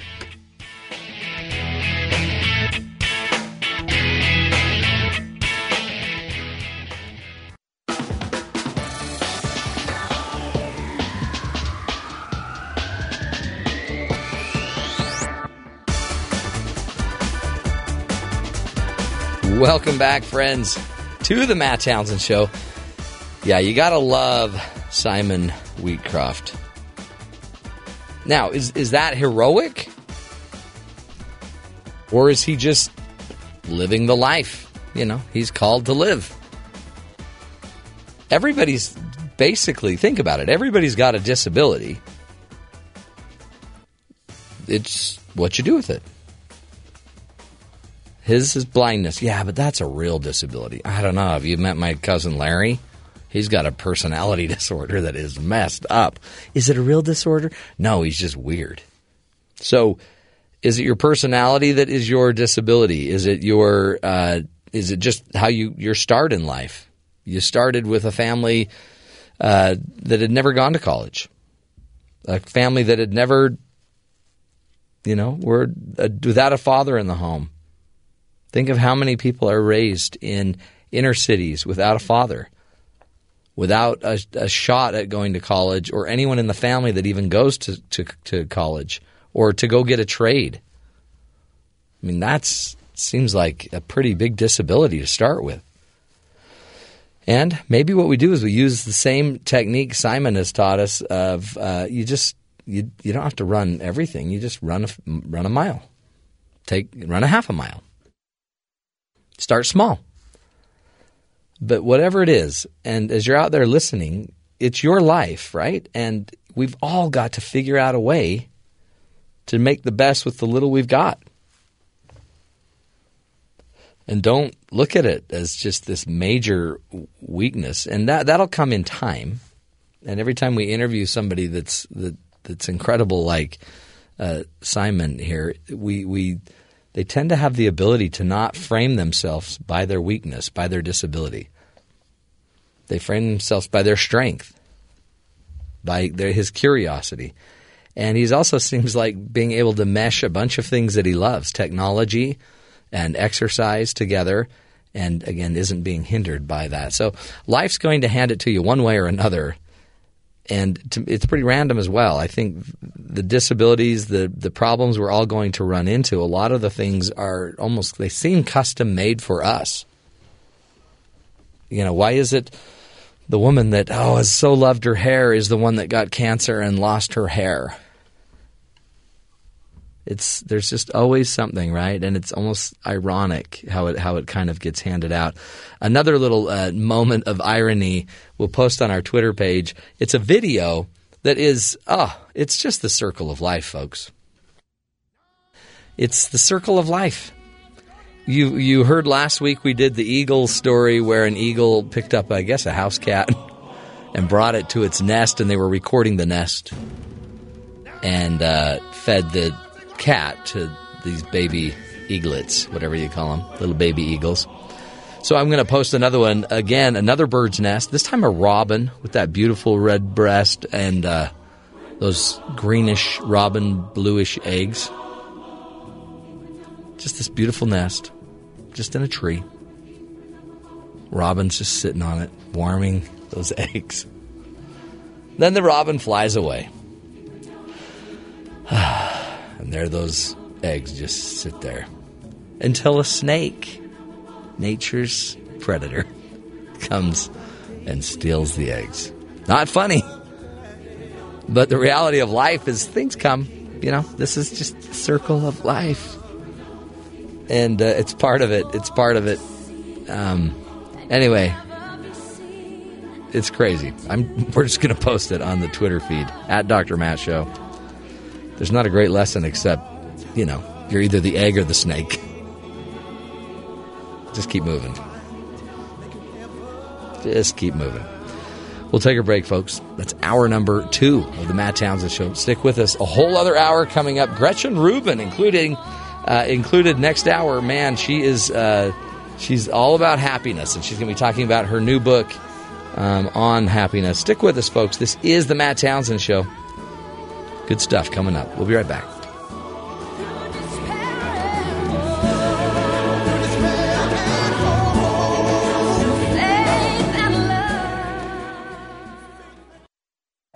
This is The Matt Townsend Show. Your guide on the side. Follow Dr. Matt on Twitter At Dr. Matt Show. Call the show at 1-855-CHAT-BYU. This is The Matt Townsend Show. Dr. Matt Townsend. Now On BYU Radio. BYU Radio. Welcome back, friends, to the Matt Townsend Show. Have we got a great show for you today. Great. I'm telling you, this is going to be good. Gretchen Rubin will be joining us. She is the real deal. Big blogger, has a best-selling New York Times book called The Happiness Project. She has a podcast. And she's going to be talking about her new book, Better Than Before, which heaven knows we need. Hello. We've got to get to some of the latest and greatest habits to master everyday life. Like Ben, for example, just needs to get the habit of showering and dressing. Sometimes you dress, sometimes you shower. You can do both. It's really hard to do both. Like, it's usually just a decision. It is a decision. That's all it is. It's just a simple little decision. Told you I like wake up 10 minutes before the show starts. Yeah. And so I really only have a chance to shower or get dressed. You know, some people wake up 20, 30 minutes before the show. I'm just saying. I don't want to hound you, but you're going to want to listen to Gretchen, is what I'm saying. So just listen up for Gretchen. She'll be on in a few minutes. Also, of course, we're going to be visiting our good buddies at BYU Sports Nation, find out what's going to be on their show at the top of the hour. Plus, all things come in threes. All things come in threes, apparently. We've had now 2 bison stories in the last week, and I have found the third one. Bison stories. I'm not going to get into too much detail, but we have talked about it being the national mammal, I guess is what they're calling it. Also, it's we just did a story last week about a woman that has a domesticated bison that lives with her in her house, which is just messed up. I'll bring you the third bison story. And this one, it's also a warning. Be careful. When you pick up a bison in Yellowstone Park, be careful. Just be careful. That's all I'm going to give you. But I'll give you more. I'll give you more information on that one. Stick with us. But first, of course, let's get to Caitlin Thomas, find out what's going on in the headlines. Caitlin, what's up around the country? Well, these are some pretty good stories, Matt, so Excellent. Listen up. Presumptive Republican nominee Donald Trump responded to comments from the UK's Prime Minister in an interview that aired Monday with Piers Morgan after David Cameron called Trump's proposed Muslim ban, quote, divisive, stupid, and wrong. In response, Trump said, well, number one, I'm not stupid, okay? I can tell you that. He added, I don't think I'm a divisive person. I'm a unifier. Unlike our president now, I'm a unifier. Trump has taken heat in the past several days from the mayors of both Paris and London, hinting that the potential U.S. president may not be popular with European leaders if he wins in November. Quote, looks like we're not going to have a very good relationship, Trump said of Cameron. Donald Trump says he won't name his running mate until the Republican National Convention, though he's already ruling people out. But despite all the focus on the Trump campaign, Hillary Clinton has to choose a running mate too, and she is looking for one who, quote, could make a direct appeal to supporters of Bernie Sanders. The most frequently named running mate for Clinton is probably Senator Elizabeth Warren, a sometime Clinton critic who has been trading barbs with Trump on Twitter. An 87-year-old Washington state woman had some advice for her great-grandson as he was sentenced Thursday for abducting her in 2015 in what is being called an apparent murder plot to steal the car of Hazel Abel of Kennewick. A judge sentenced 17-year-old Dylan Martin, Abel's great-grandson, to 9.5 years in prison. In a separate hearing, accomplice Billy Underwood, 16, got 10.5 years. Both were charged as adults. The teens abducted Abel from her home in November, tying her hands and putting her in the trunk of her Dodge Neon with her Chihuahua. Whoa. They drove some 200 miles to Matoma County, Oregon, but she escaped when they parked at a Walmart. A third co-defendant, who was 14 at the time, previously received 2.5 years in a juvenile facility. And last but not least, Matt, authorities say a man tried to rob a car wash in Northern California with an empty potato chip bag and an alleged handgun. Police say in a statement that the man entered Casey's World of Water car wash Friday night and dropped an empty potato chip bag on the counter. He told the cashier to fill it with money, warning that he had a gun. The man gestured that the weapon was in the empty bag, but the cashier thought it held only a piece of cardboard and called a co-worker for help. Police say when the other employee approached, the suspect fled on foot. What? I mean, I've heard some things, but I think the potato chip bag. He put the gun in a potato chip bag? Yeah. No, like there was the no fake gun. Right, no, but why? Why fake that? I mean, if you're putting it in a bag, I know you got no gun. I mean, I don't know. The first kid abducted his great-grandma, and then this guy tried to rob a car wash with a So what are we learning? chip We're bag. learning that people are messed up.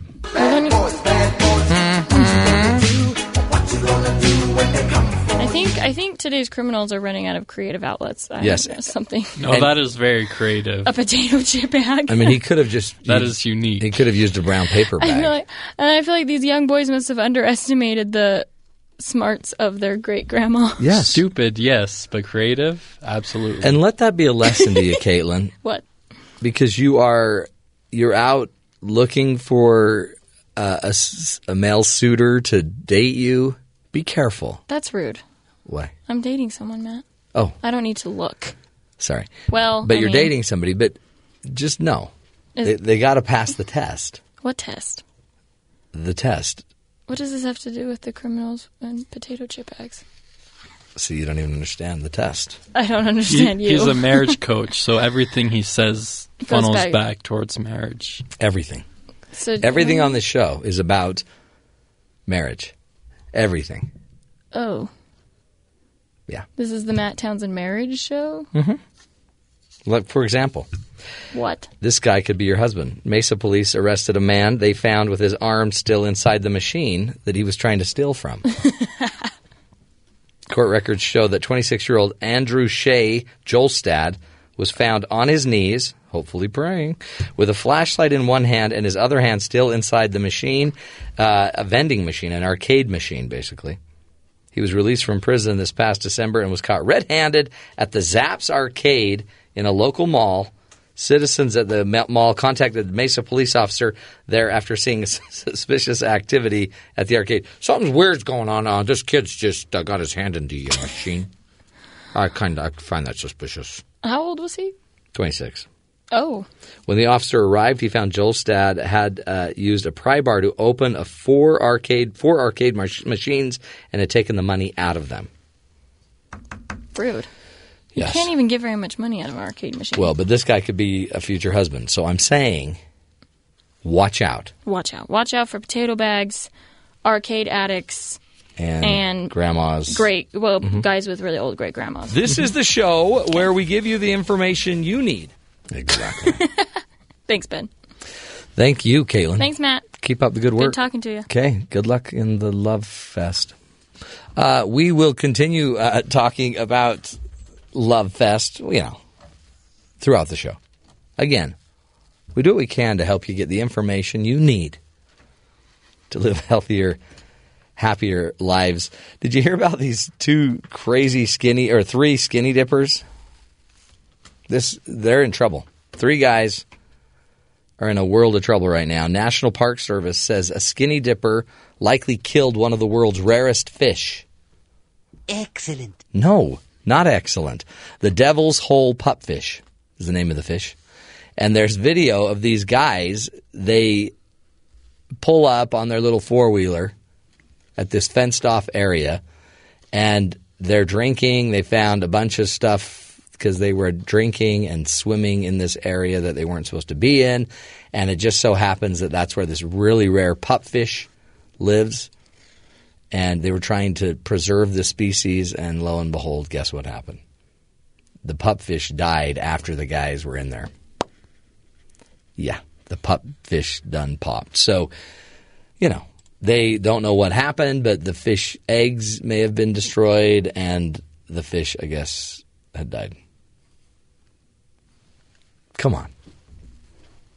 Rare fish, now gone, probably, because some guys decided to go skinny dipping. Ben, what's the lesson? Be careful where you go skinny dipping. No, don't skinny dip. Oh, shower at home. Keep your clothes on. Don't drink beer. And one guy got sick, apparently.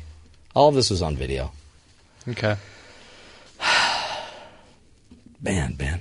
So no skinny dipping. No skinny dipping. No skinny dipping. And make sure there's no pupfish around. Just another lesson. I mean, I can't give you all the lessons. I could try. World's oldest tree today turns 4,847 years old. Because they cut it in half and counted the rings, right? No. No? Oh. How do you tell? Don't ask. If you have to ask, you don't need to know. Apparently I don't. They've had a tally for 4,000 years. They go back, yep, one more. Even if people have laid eyes on the world's oldest tree, there is a good chance they didn't realize it. That's because the United States Forest Service keeps all information about the 4,847-year-old tree. It's a Great Basin bristlecone pine, and its location. They keep it away. It's hidden from everybody. So it's in the west somewhere. No, that's just the type of pine. Maybe it was transplanted from the Great Basin bristlecone pine. It's like Virginia? Yeah, maybe. Okay. It's top secret. They're not going to tell you where it is. No. We don't even know if it's in the United States, except it's in the National Forest. Right. We don't know. They're not telling you. The tree known as Methuselah. Methuselah. It's a good name for a tree. Great name for a tree. Do you name your trees? I do not. Me either. I mean, there's certain things I lob at those trees, but they're not really names. What do you lob at them? There's one with a low-hanging branch I hit my head on sometimes when I'm mowing the lawn. So you lob. Just have to remember it's there. Yeah, I understand.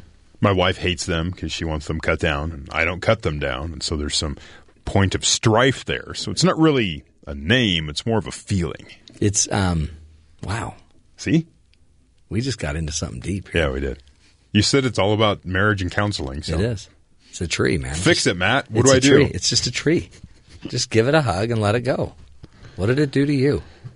Well, occasionally it gets in the way of my head when I'm mowing the lawn. I mean, I don't want to get sappy here. Seriously? But Ben thought that was hilarious. Yeah. You could hear hear Ben wheezing over there.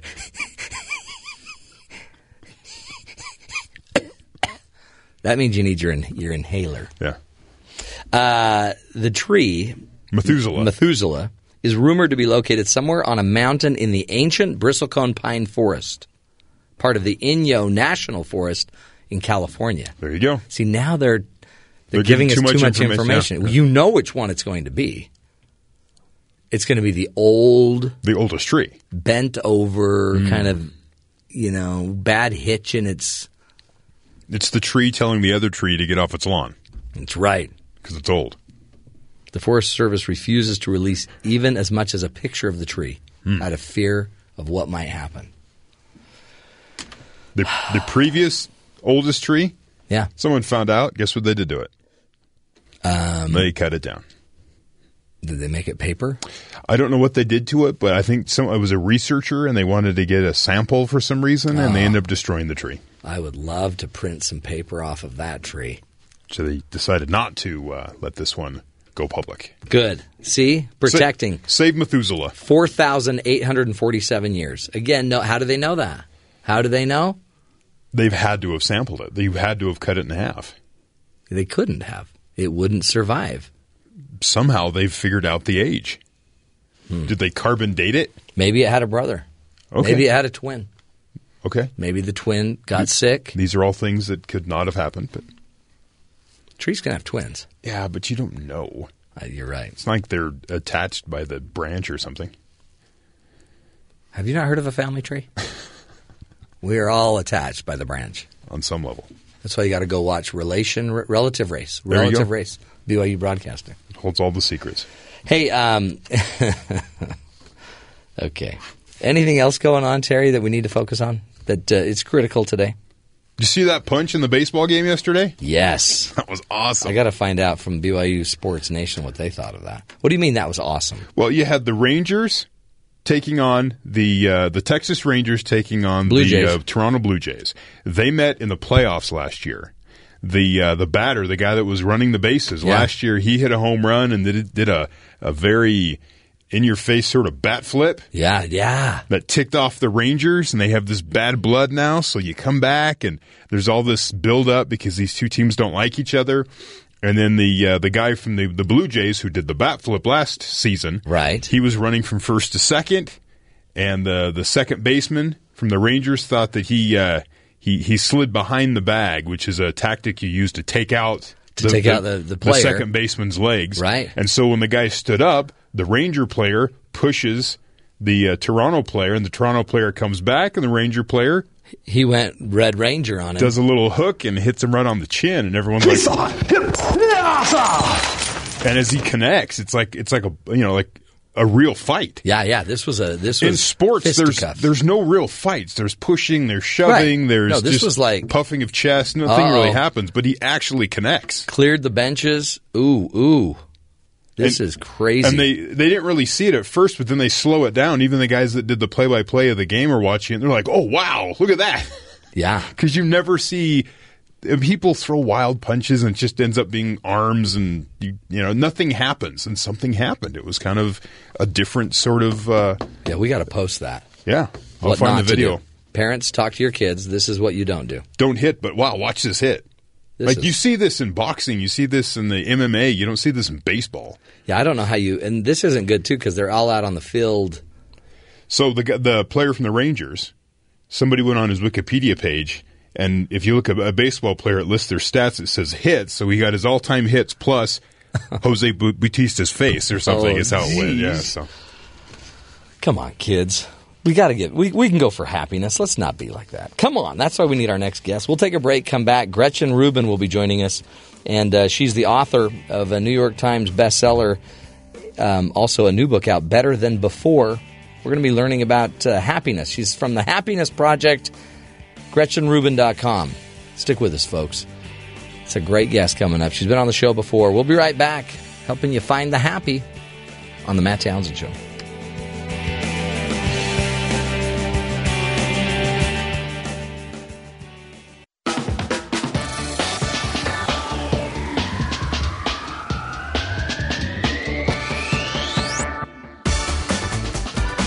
Welcome back, friends, to The Matt Townsend Show.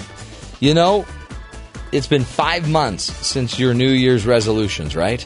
We're halfway through 2016. And have you kept up on those New Year's resolutions? Are you still doing them? If not, you're not alone. Habits can be hard to form, even if we have great motives, great reasons for doing it. But they're still important, so don't give up on them.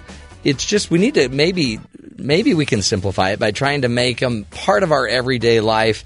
And that is what our next guest, Gretchen Rubin, is going to be talking to us about. Her new book. She's the author of many books, many, by the way, successful books as well. One, for example, is the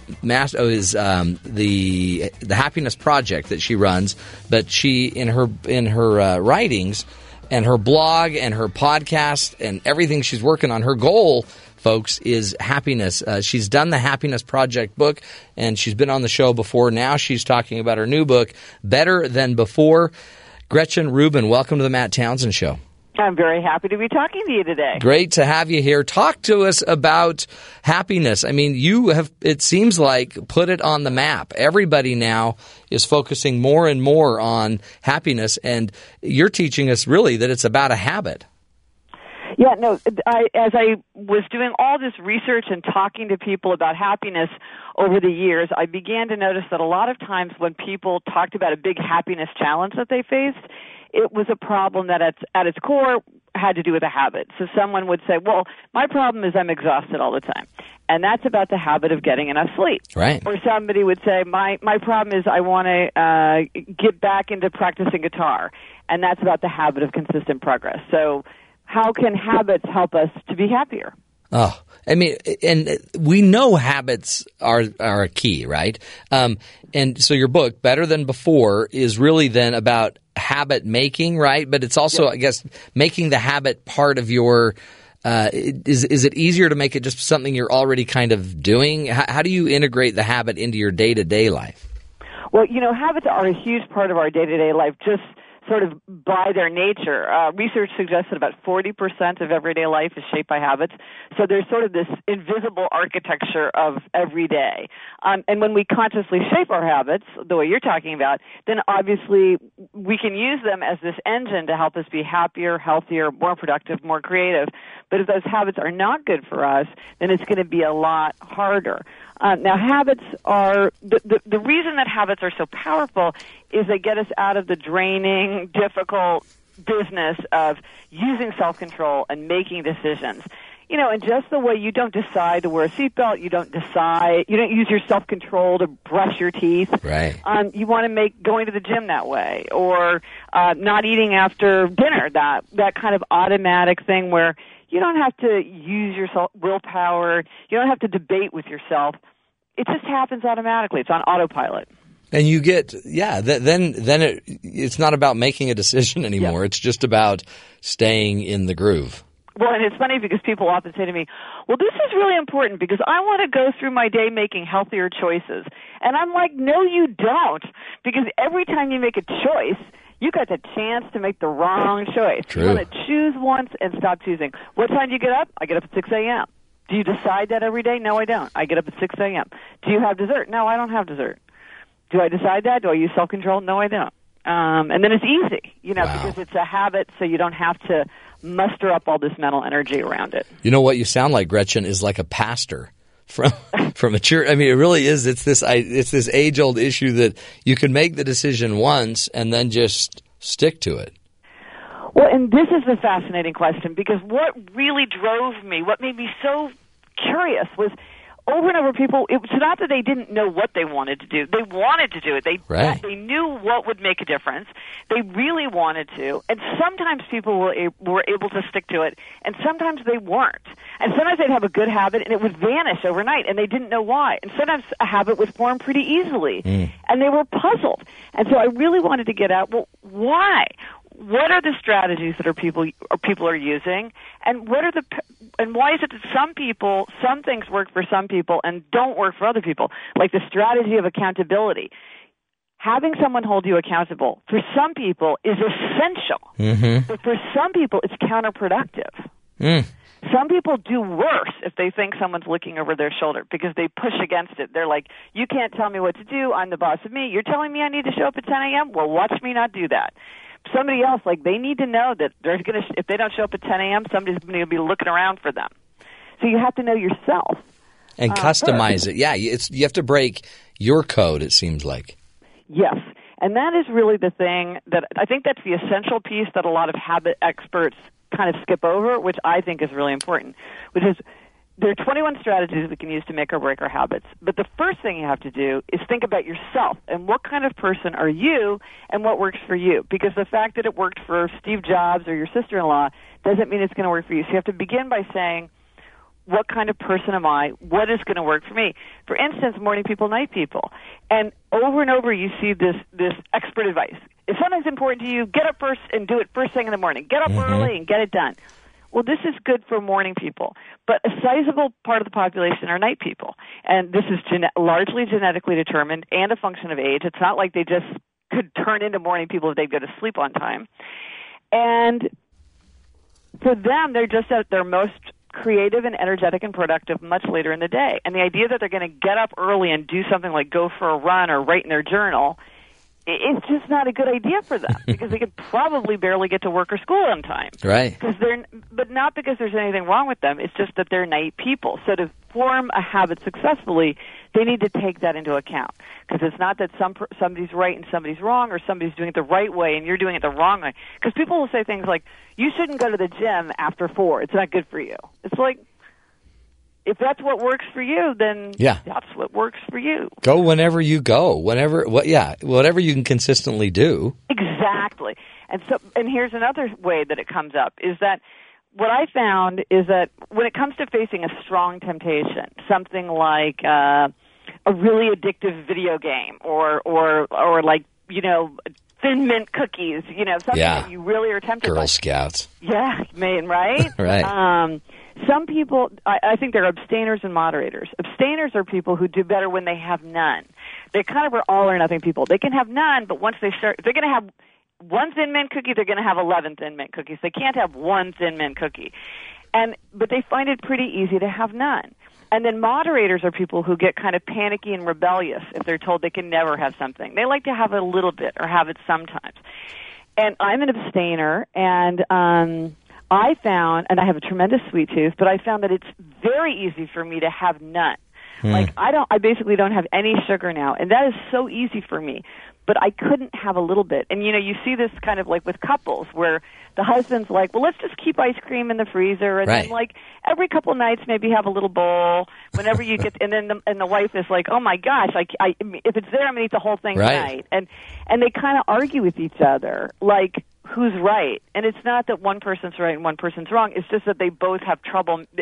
How do they manage that temptation? So once you have a vocabulary for it, you can say, like, well, how are we going to, given that we're different, how do we create a situation that works for both of us instead of finger pointing and saying, you need to learn how to manage yourself better. Why can't you just have half a bowl? And the other person saying, like, you shouldn't have any. It's not healthy. Why are we having it in the house anyway? Well, I mean, it's so true.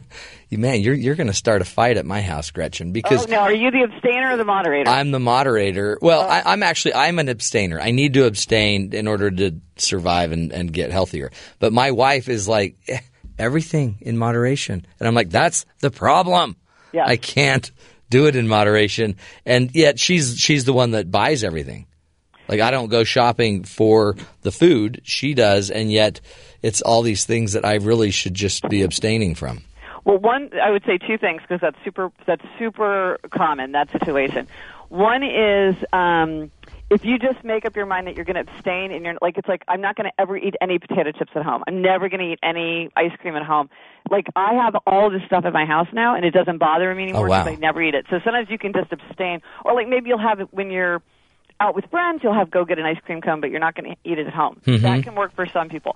But also sometimes just like when people see it kind of explained in this way, then they can go to someone else and say, like, I know you don't understand where I'm coming from. It's not your experience of the world. But I'm just pointing out, like, this page of a book. This is a real thing. A lot of people feel this way, and this is the way I feel. And probably your wife doesn't want you eating a lot of, like, sweets and junk food. And if you're just like, look, the thing is, it's really hard for me to have a little bit. I can't have a little bit. And that's just how some people are. Then I think it becomes easier to sort of have a calm discussion about it when it's not loaded with, you should be different. Exactly. You should be able to do this. Well, and it seems like, too, like you said earlier, it gives us the same shared language. Yes. And we can now get on the same page. Talk about it, because it seems like our habits are always around a physical habit, eating better, healthier, exercising. But really, habits, they're for everything, right? Just for even reading, for studying, for writing. Yes, absolutely. Anything that is important to you, it's easier when it becomes a habit, if it's something that you want to do on a consistent, regular basis. And I'm such a believer in the power of habits that I was trying to figure out how could I have the habit of doing things that were like one-time problems, because I realized I had all these kind of little nagging tasks that were not urgent, so I was always procrastinating with them, but they needed to get done, but I couldn't have the habit of like fixing my office chair or the habit of like running to the hardware store to get that weird light bulb.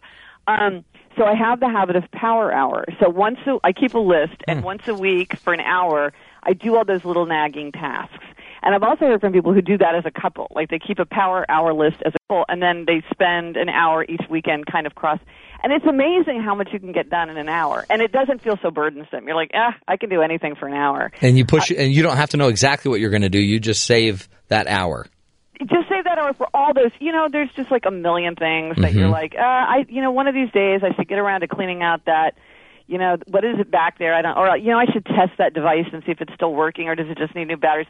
But I had a shredder that wasn't working, and I'm like, well, maybe it's actually broken, or maybe it's just like it's got unplugged, or maybe I need to fiddle with it, and I was like, I don't feel like doing it.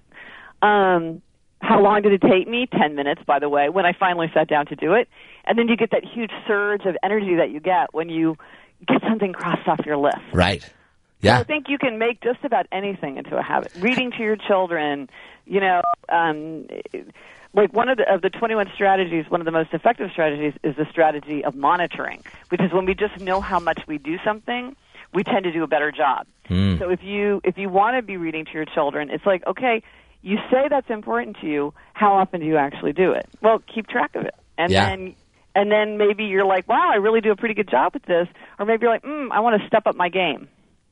And then post it. Yeah. That's great. Yeah. Keep track it in some way. How did you get the habit of writing? I mean, I know you write, but you do your podcasts, you have a blog and stuff. I mean, talk about habits, because that is now your profession. That's your job. You used to be a lawyer, right? Are you still practicing? No, I'm a full-time writer. You got a better, happier life now. Yeah.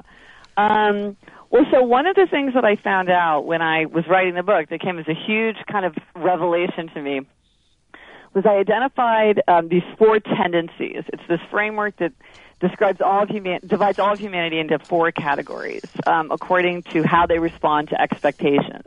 Outer expectations like work deadlines, and inner expectations like a New Year's resolution. And what came as a huge surprise to me was that, so there's upholders, questioners, obligers, and rebels. And one of the things I learned about myself was that I am an upholder under my own framework, which is a very small category of people. Not that many people are in that category. And the thing about upholders that's very distinctive is that it's pretty easy for them to form habits. And one of the things that has always puzzled me was people would say things like, how do you manage to write every day? And I'd be like, well, I don't know. I just sit down and write. And now I understand why. As an upholder, things like that are pretty easy. We don't battle with that too much. But then other tendencies come at it in a different way. So like obliger, which is the largest tendency, that's the one that the most people fit into, are people who readily meet outer expectations but struggle to meet inner expectations. So like a friend of I got my insight into this when a friend of mine said, I don't understand it. When I was in high school, I was on the track team and I never missed track practice. So why can't I go running now? And it's like, well, when you had a team and a coach waiting for you, you had no trouble, but now you can't because it's just your own expectation. So like, oh, I have no trouble exercising when I go to that class and my instructor's waiting for me and my friend is waiting for me and I've paid for it. But if I'm just supposed to go for a run around my neighborhood, it's not going to happen. Interesting. So if there's an inner expectation that you can't meet, just give yourself outer accountability. And you'll be able to do it. And so by coming up with this framework, I really understood myself much better, and then also how other people were different and needed kind of different structures in place to help them stick to their good habits in a different way. Is this in the book better than before? Yes. Oh, yes. And there's also a quiz on my site. If you go to happiercast.com/quiz, there's a quiz that you can take that will tell you whether you're an upholder, a questioner, an obliger, or rebel. And of everything in the book, I have to say, this is one of the things where people are like, oh, my gosh, at last everything is revealed to me. Or like, I understand now why my husband always is asking me, why? And I'm like, yes, he's a questioner. Holy cow, be quiet, you questioner. Yes. That is huge. People often complain. Like exactly. You're asking too many questions.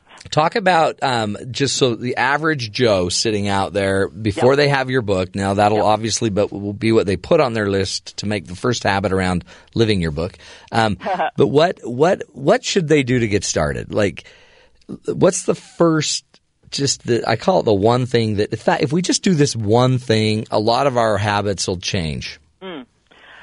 Well, if I had to say one thing, I would say of a habit that you would want to form, I would say sleep. Because most adults need 7 hours of sleep, and if you don't get 7 hours of sleep, it affects your mood, your memory, your just sort of general self-control. It's hard to have self-mastery, the self-mastery that we need to keep our good habits, if we're exhausted. And I mean, I think everybody knows that feeling where you're so exhausted, you can't even be bothered to like put on your pajamas and wash your face and go to bed. So you stay up late, binge watching, House of Cards, and then you're like in front of the fridge eating ice cream out of the container at 1 a.m. And you're like, why did I not go to bed at 10:30? It's like it just undermines the foundation.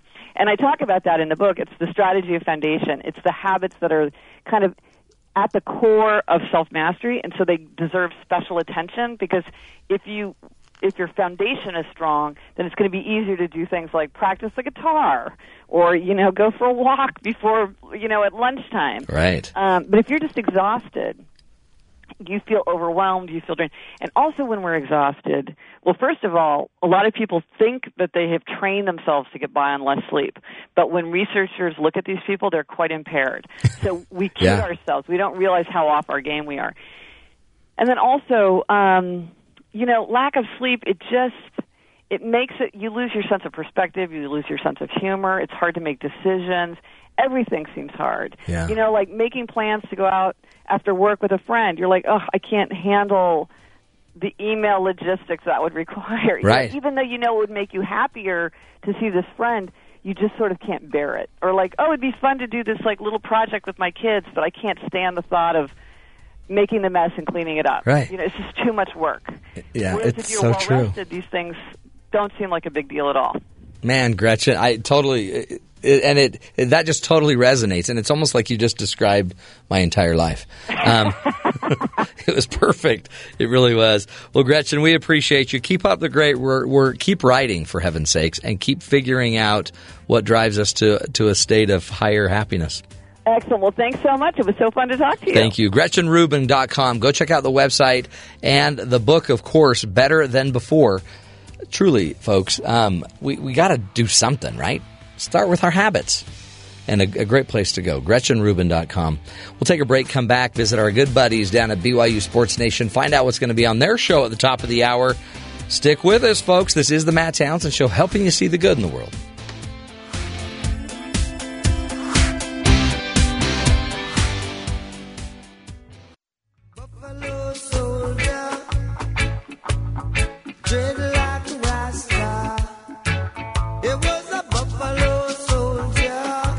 Welcome back, everybody, to the Matt Townsend Show. Little Buffalo Soldier. Stolen. It's part of our story that we're going to be presenting to BYU Sports Nation. Got a little question for our brilliant commentators down there. Let's go down, talk to our good buddies. Hello, gentlemen. Buffalo Soldier. Happy Monday, Matt. Happy Monday to you both. Are you having a good Monday? Absolutely. A lot of days feel the same. Do they? Yeah. Yeah. They're in an exciting way. Like, I've never dreaded coming to work ever. You haven't? The difference with what? Wow. The difference with certain days here is if there's a big game that day or something, or it's on BYU TV, there's an added level of excitement, right? Yeah. We're close to the dog days, but the nice thing is, on a Monday, there's always stuff to report from the weekend. See, we like Mondays. That's There's a lot to talk about. That's it. That's why. Can you guys figure out? This is kind of a hard test for you. Can you figure out why we came to you with the Buffalo Soldier song? I don't know, Bob Marley. Why not? Why not is a great point. Actually, because we've done lately a few bison stories. Do you remember last? Oh yeah, Bullet, the domesticated bison that the lady has living in her house. Here, Bullet. Get over here, you rascally bullet! Stupid bison. And then a bison is now the mammal of America. Yeah. And so now, you beloved bison. So I have another bison Stupid story. beloved bison. You're going to love this. A tourist in Yellowstone Park loved a baby bison, so much that they put the baby bison in their SUV and they drove off with the animal. I'm guessing that's illegal. Yeah. It's illegal to kidnap a baby bison. And we'll post the picture of the cute bison in the back seat, or the back hatchback, whatever they call it, area. But they said that they weren't trying to steal the bison. It was just cold. It was just cold. So it was for the betterment of society. Yeah, they were trying to help. You stupid beloved bison. Warm up. So they were the We pair. both have kids under 4, so we kind of don't like that song. Yeah. Anymore. You're done with that song. We can't hold it back. But you love buffalo bison. So what should they do with this couple that had tried to steal a bison out of America's life park? in prison, probably. Life in prison. Wow. That's the prison known as Yellowstone Park. That's a steep price. It seems like all they wanted was a little bullet. That's right. It seems like in a about little bullet. In about 10 years, it seems like that baby will be its own, its own problem. That cute little bison's going to turn into a mama bison like Bullet, and then you got to bite the bullet. It's damaged from this emotional. Literally, some people will want to bite the bullet. Bison. By the way, bison meat is fantastic. Have you ever tried it? Yes, I have. I have not. Is it good? It's actually supposedly pretty healthy, too. Yeah, right? it's very, very low. It's low marble fat. It's very good. And I'm saying that right now as I stare at the cute little baby bison in the back of a van. Come here, boy. So anyway, you got to watch out for that. Here, little buddy. Get in there, Bullet. Come here, Bullet. Boy. Yeah, and that's the thing. What do you name your What do you name your bison? I mean, that's a whole show. Bullet's Ralphie. already taken. That's a whole show. Hey, Save it. Control You guys didn't watch any baseball between the Blue Jays and the Texas Rangers, did you? I will bean you if you bring that up again, Matt. I did. I watched the same 6 seconds probably 70 times in a row. Yeah, that was a quite a punch thrown. Odor is his name. Yeah, Odor. You can smell him a mile away. He's going to be the next Old Spice spokesman. I'm on a horse. I'm on a bison. Odor blocker. He punches Bautista for sliding into him, I guess. Jose Bautista breaking up the play. He's just breaking up the had play. it coming for a while, to be quite honest. Has he? Yeah. Yeah. I mean, that was a legit right hook. Oh, or cross, yeah. or whatever you want to call it. But I'm pretty sure Bautista. You're saying Joseph the Baptist has had it coming? I think it's a different Yes. guy. It's different than the one you're thinking of, I think. Not Baptista. It's a different. Joseph the Baptizer? Bautista, yeah. It's it seemed like Mr. Bautista, maybe he will forget it because it seems like that was a punch that he'll never forget. But Bautista was the guy. I don't know that he'll ever even if he wants to. He's the guy that flipped the bat, right? Yes. He's the bat flipper after he hit that home run. He kind of did that sassy bat flipping, baseball, old school. Wah, wah, wah. That was a pretty epic bat flip. Probably the most famous ever. It's like the only sport you can't actually celebrate in the moment. Yeah. They just so celebrate. disrespectful to the opponent. I don't care that Toronto had won its first series since '95. I can't. I don't enjoy that. It's like, relax. It's different if Bryce Harper is mouthing beep you to the umpire, right? Ooh, yeah. That's different than Jose Bautista flipping a bat in a moment of excitement. Mm-hmm. One is totally uncalled for. The other is natural and celebratory and within the confines of the game. Come on. Well, so's a punch once in a while. Sometimes you deserve to be punched. Ask Robin Ventura. Guess what? And Nolan Ryan. If you're going to bat flip, you should be willing to take a punch to the jaw then. That's so not a dumb bad that point. That exists. Let's be clear here. Can you imagine in basketball if they played it the same way? There are punches and brawls in basketball, though. Like if a guy dunks on you and like hangs on the rim and like yells in your face, like that's disrespect. Sorry, is bat flipping yelling in anyone's face? No, you're not even looking at the. It kind of is, though. That's why it's dumb. Because I get an and one and I scream in excitement, high five my teammate. That's the same as a bat But if flip. you do it in his face, Jose Bautista was staring down the pitcher when he did the bat flip. No, he was looking at the ball go out of left field. He was not staring down the pitcher. Let's watch it again. It seems like the pitcher should have taken care of that himself. Talking about the play at the end of last year. Yeah. Hey, one thing, just for the listeners that may have gotten lost, I'm on Wikipedia's page. I looked up Batman. A bat flip has nothing to do with Gotham City or anything in Batman. Probably a move by Batman. It might be. Totally. There's been a lot of comics. It's probably you guys, so we went from bullet to bat flips to Bautista. Yes. What are you guys going to talk about on your show? Is it going to be as good as that last 3 minutes? No. Probably not. Probably not as entertaining, that's for sure. It totally will be. I know it will. I bet you got something about the Big 12. Is that coming up? No, today, luckily. Well, we have Matt Brown on from SB Nation. Okay. He'll be talking to us We are going to talk about it, but it's not the trending topic today, luckily. Okay. What else? What else you got?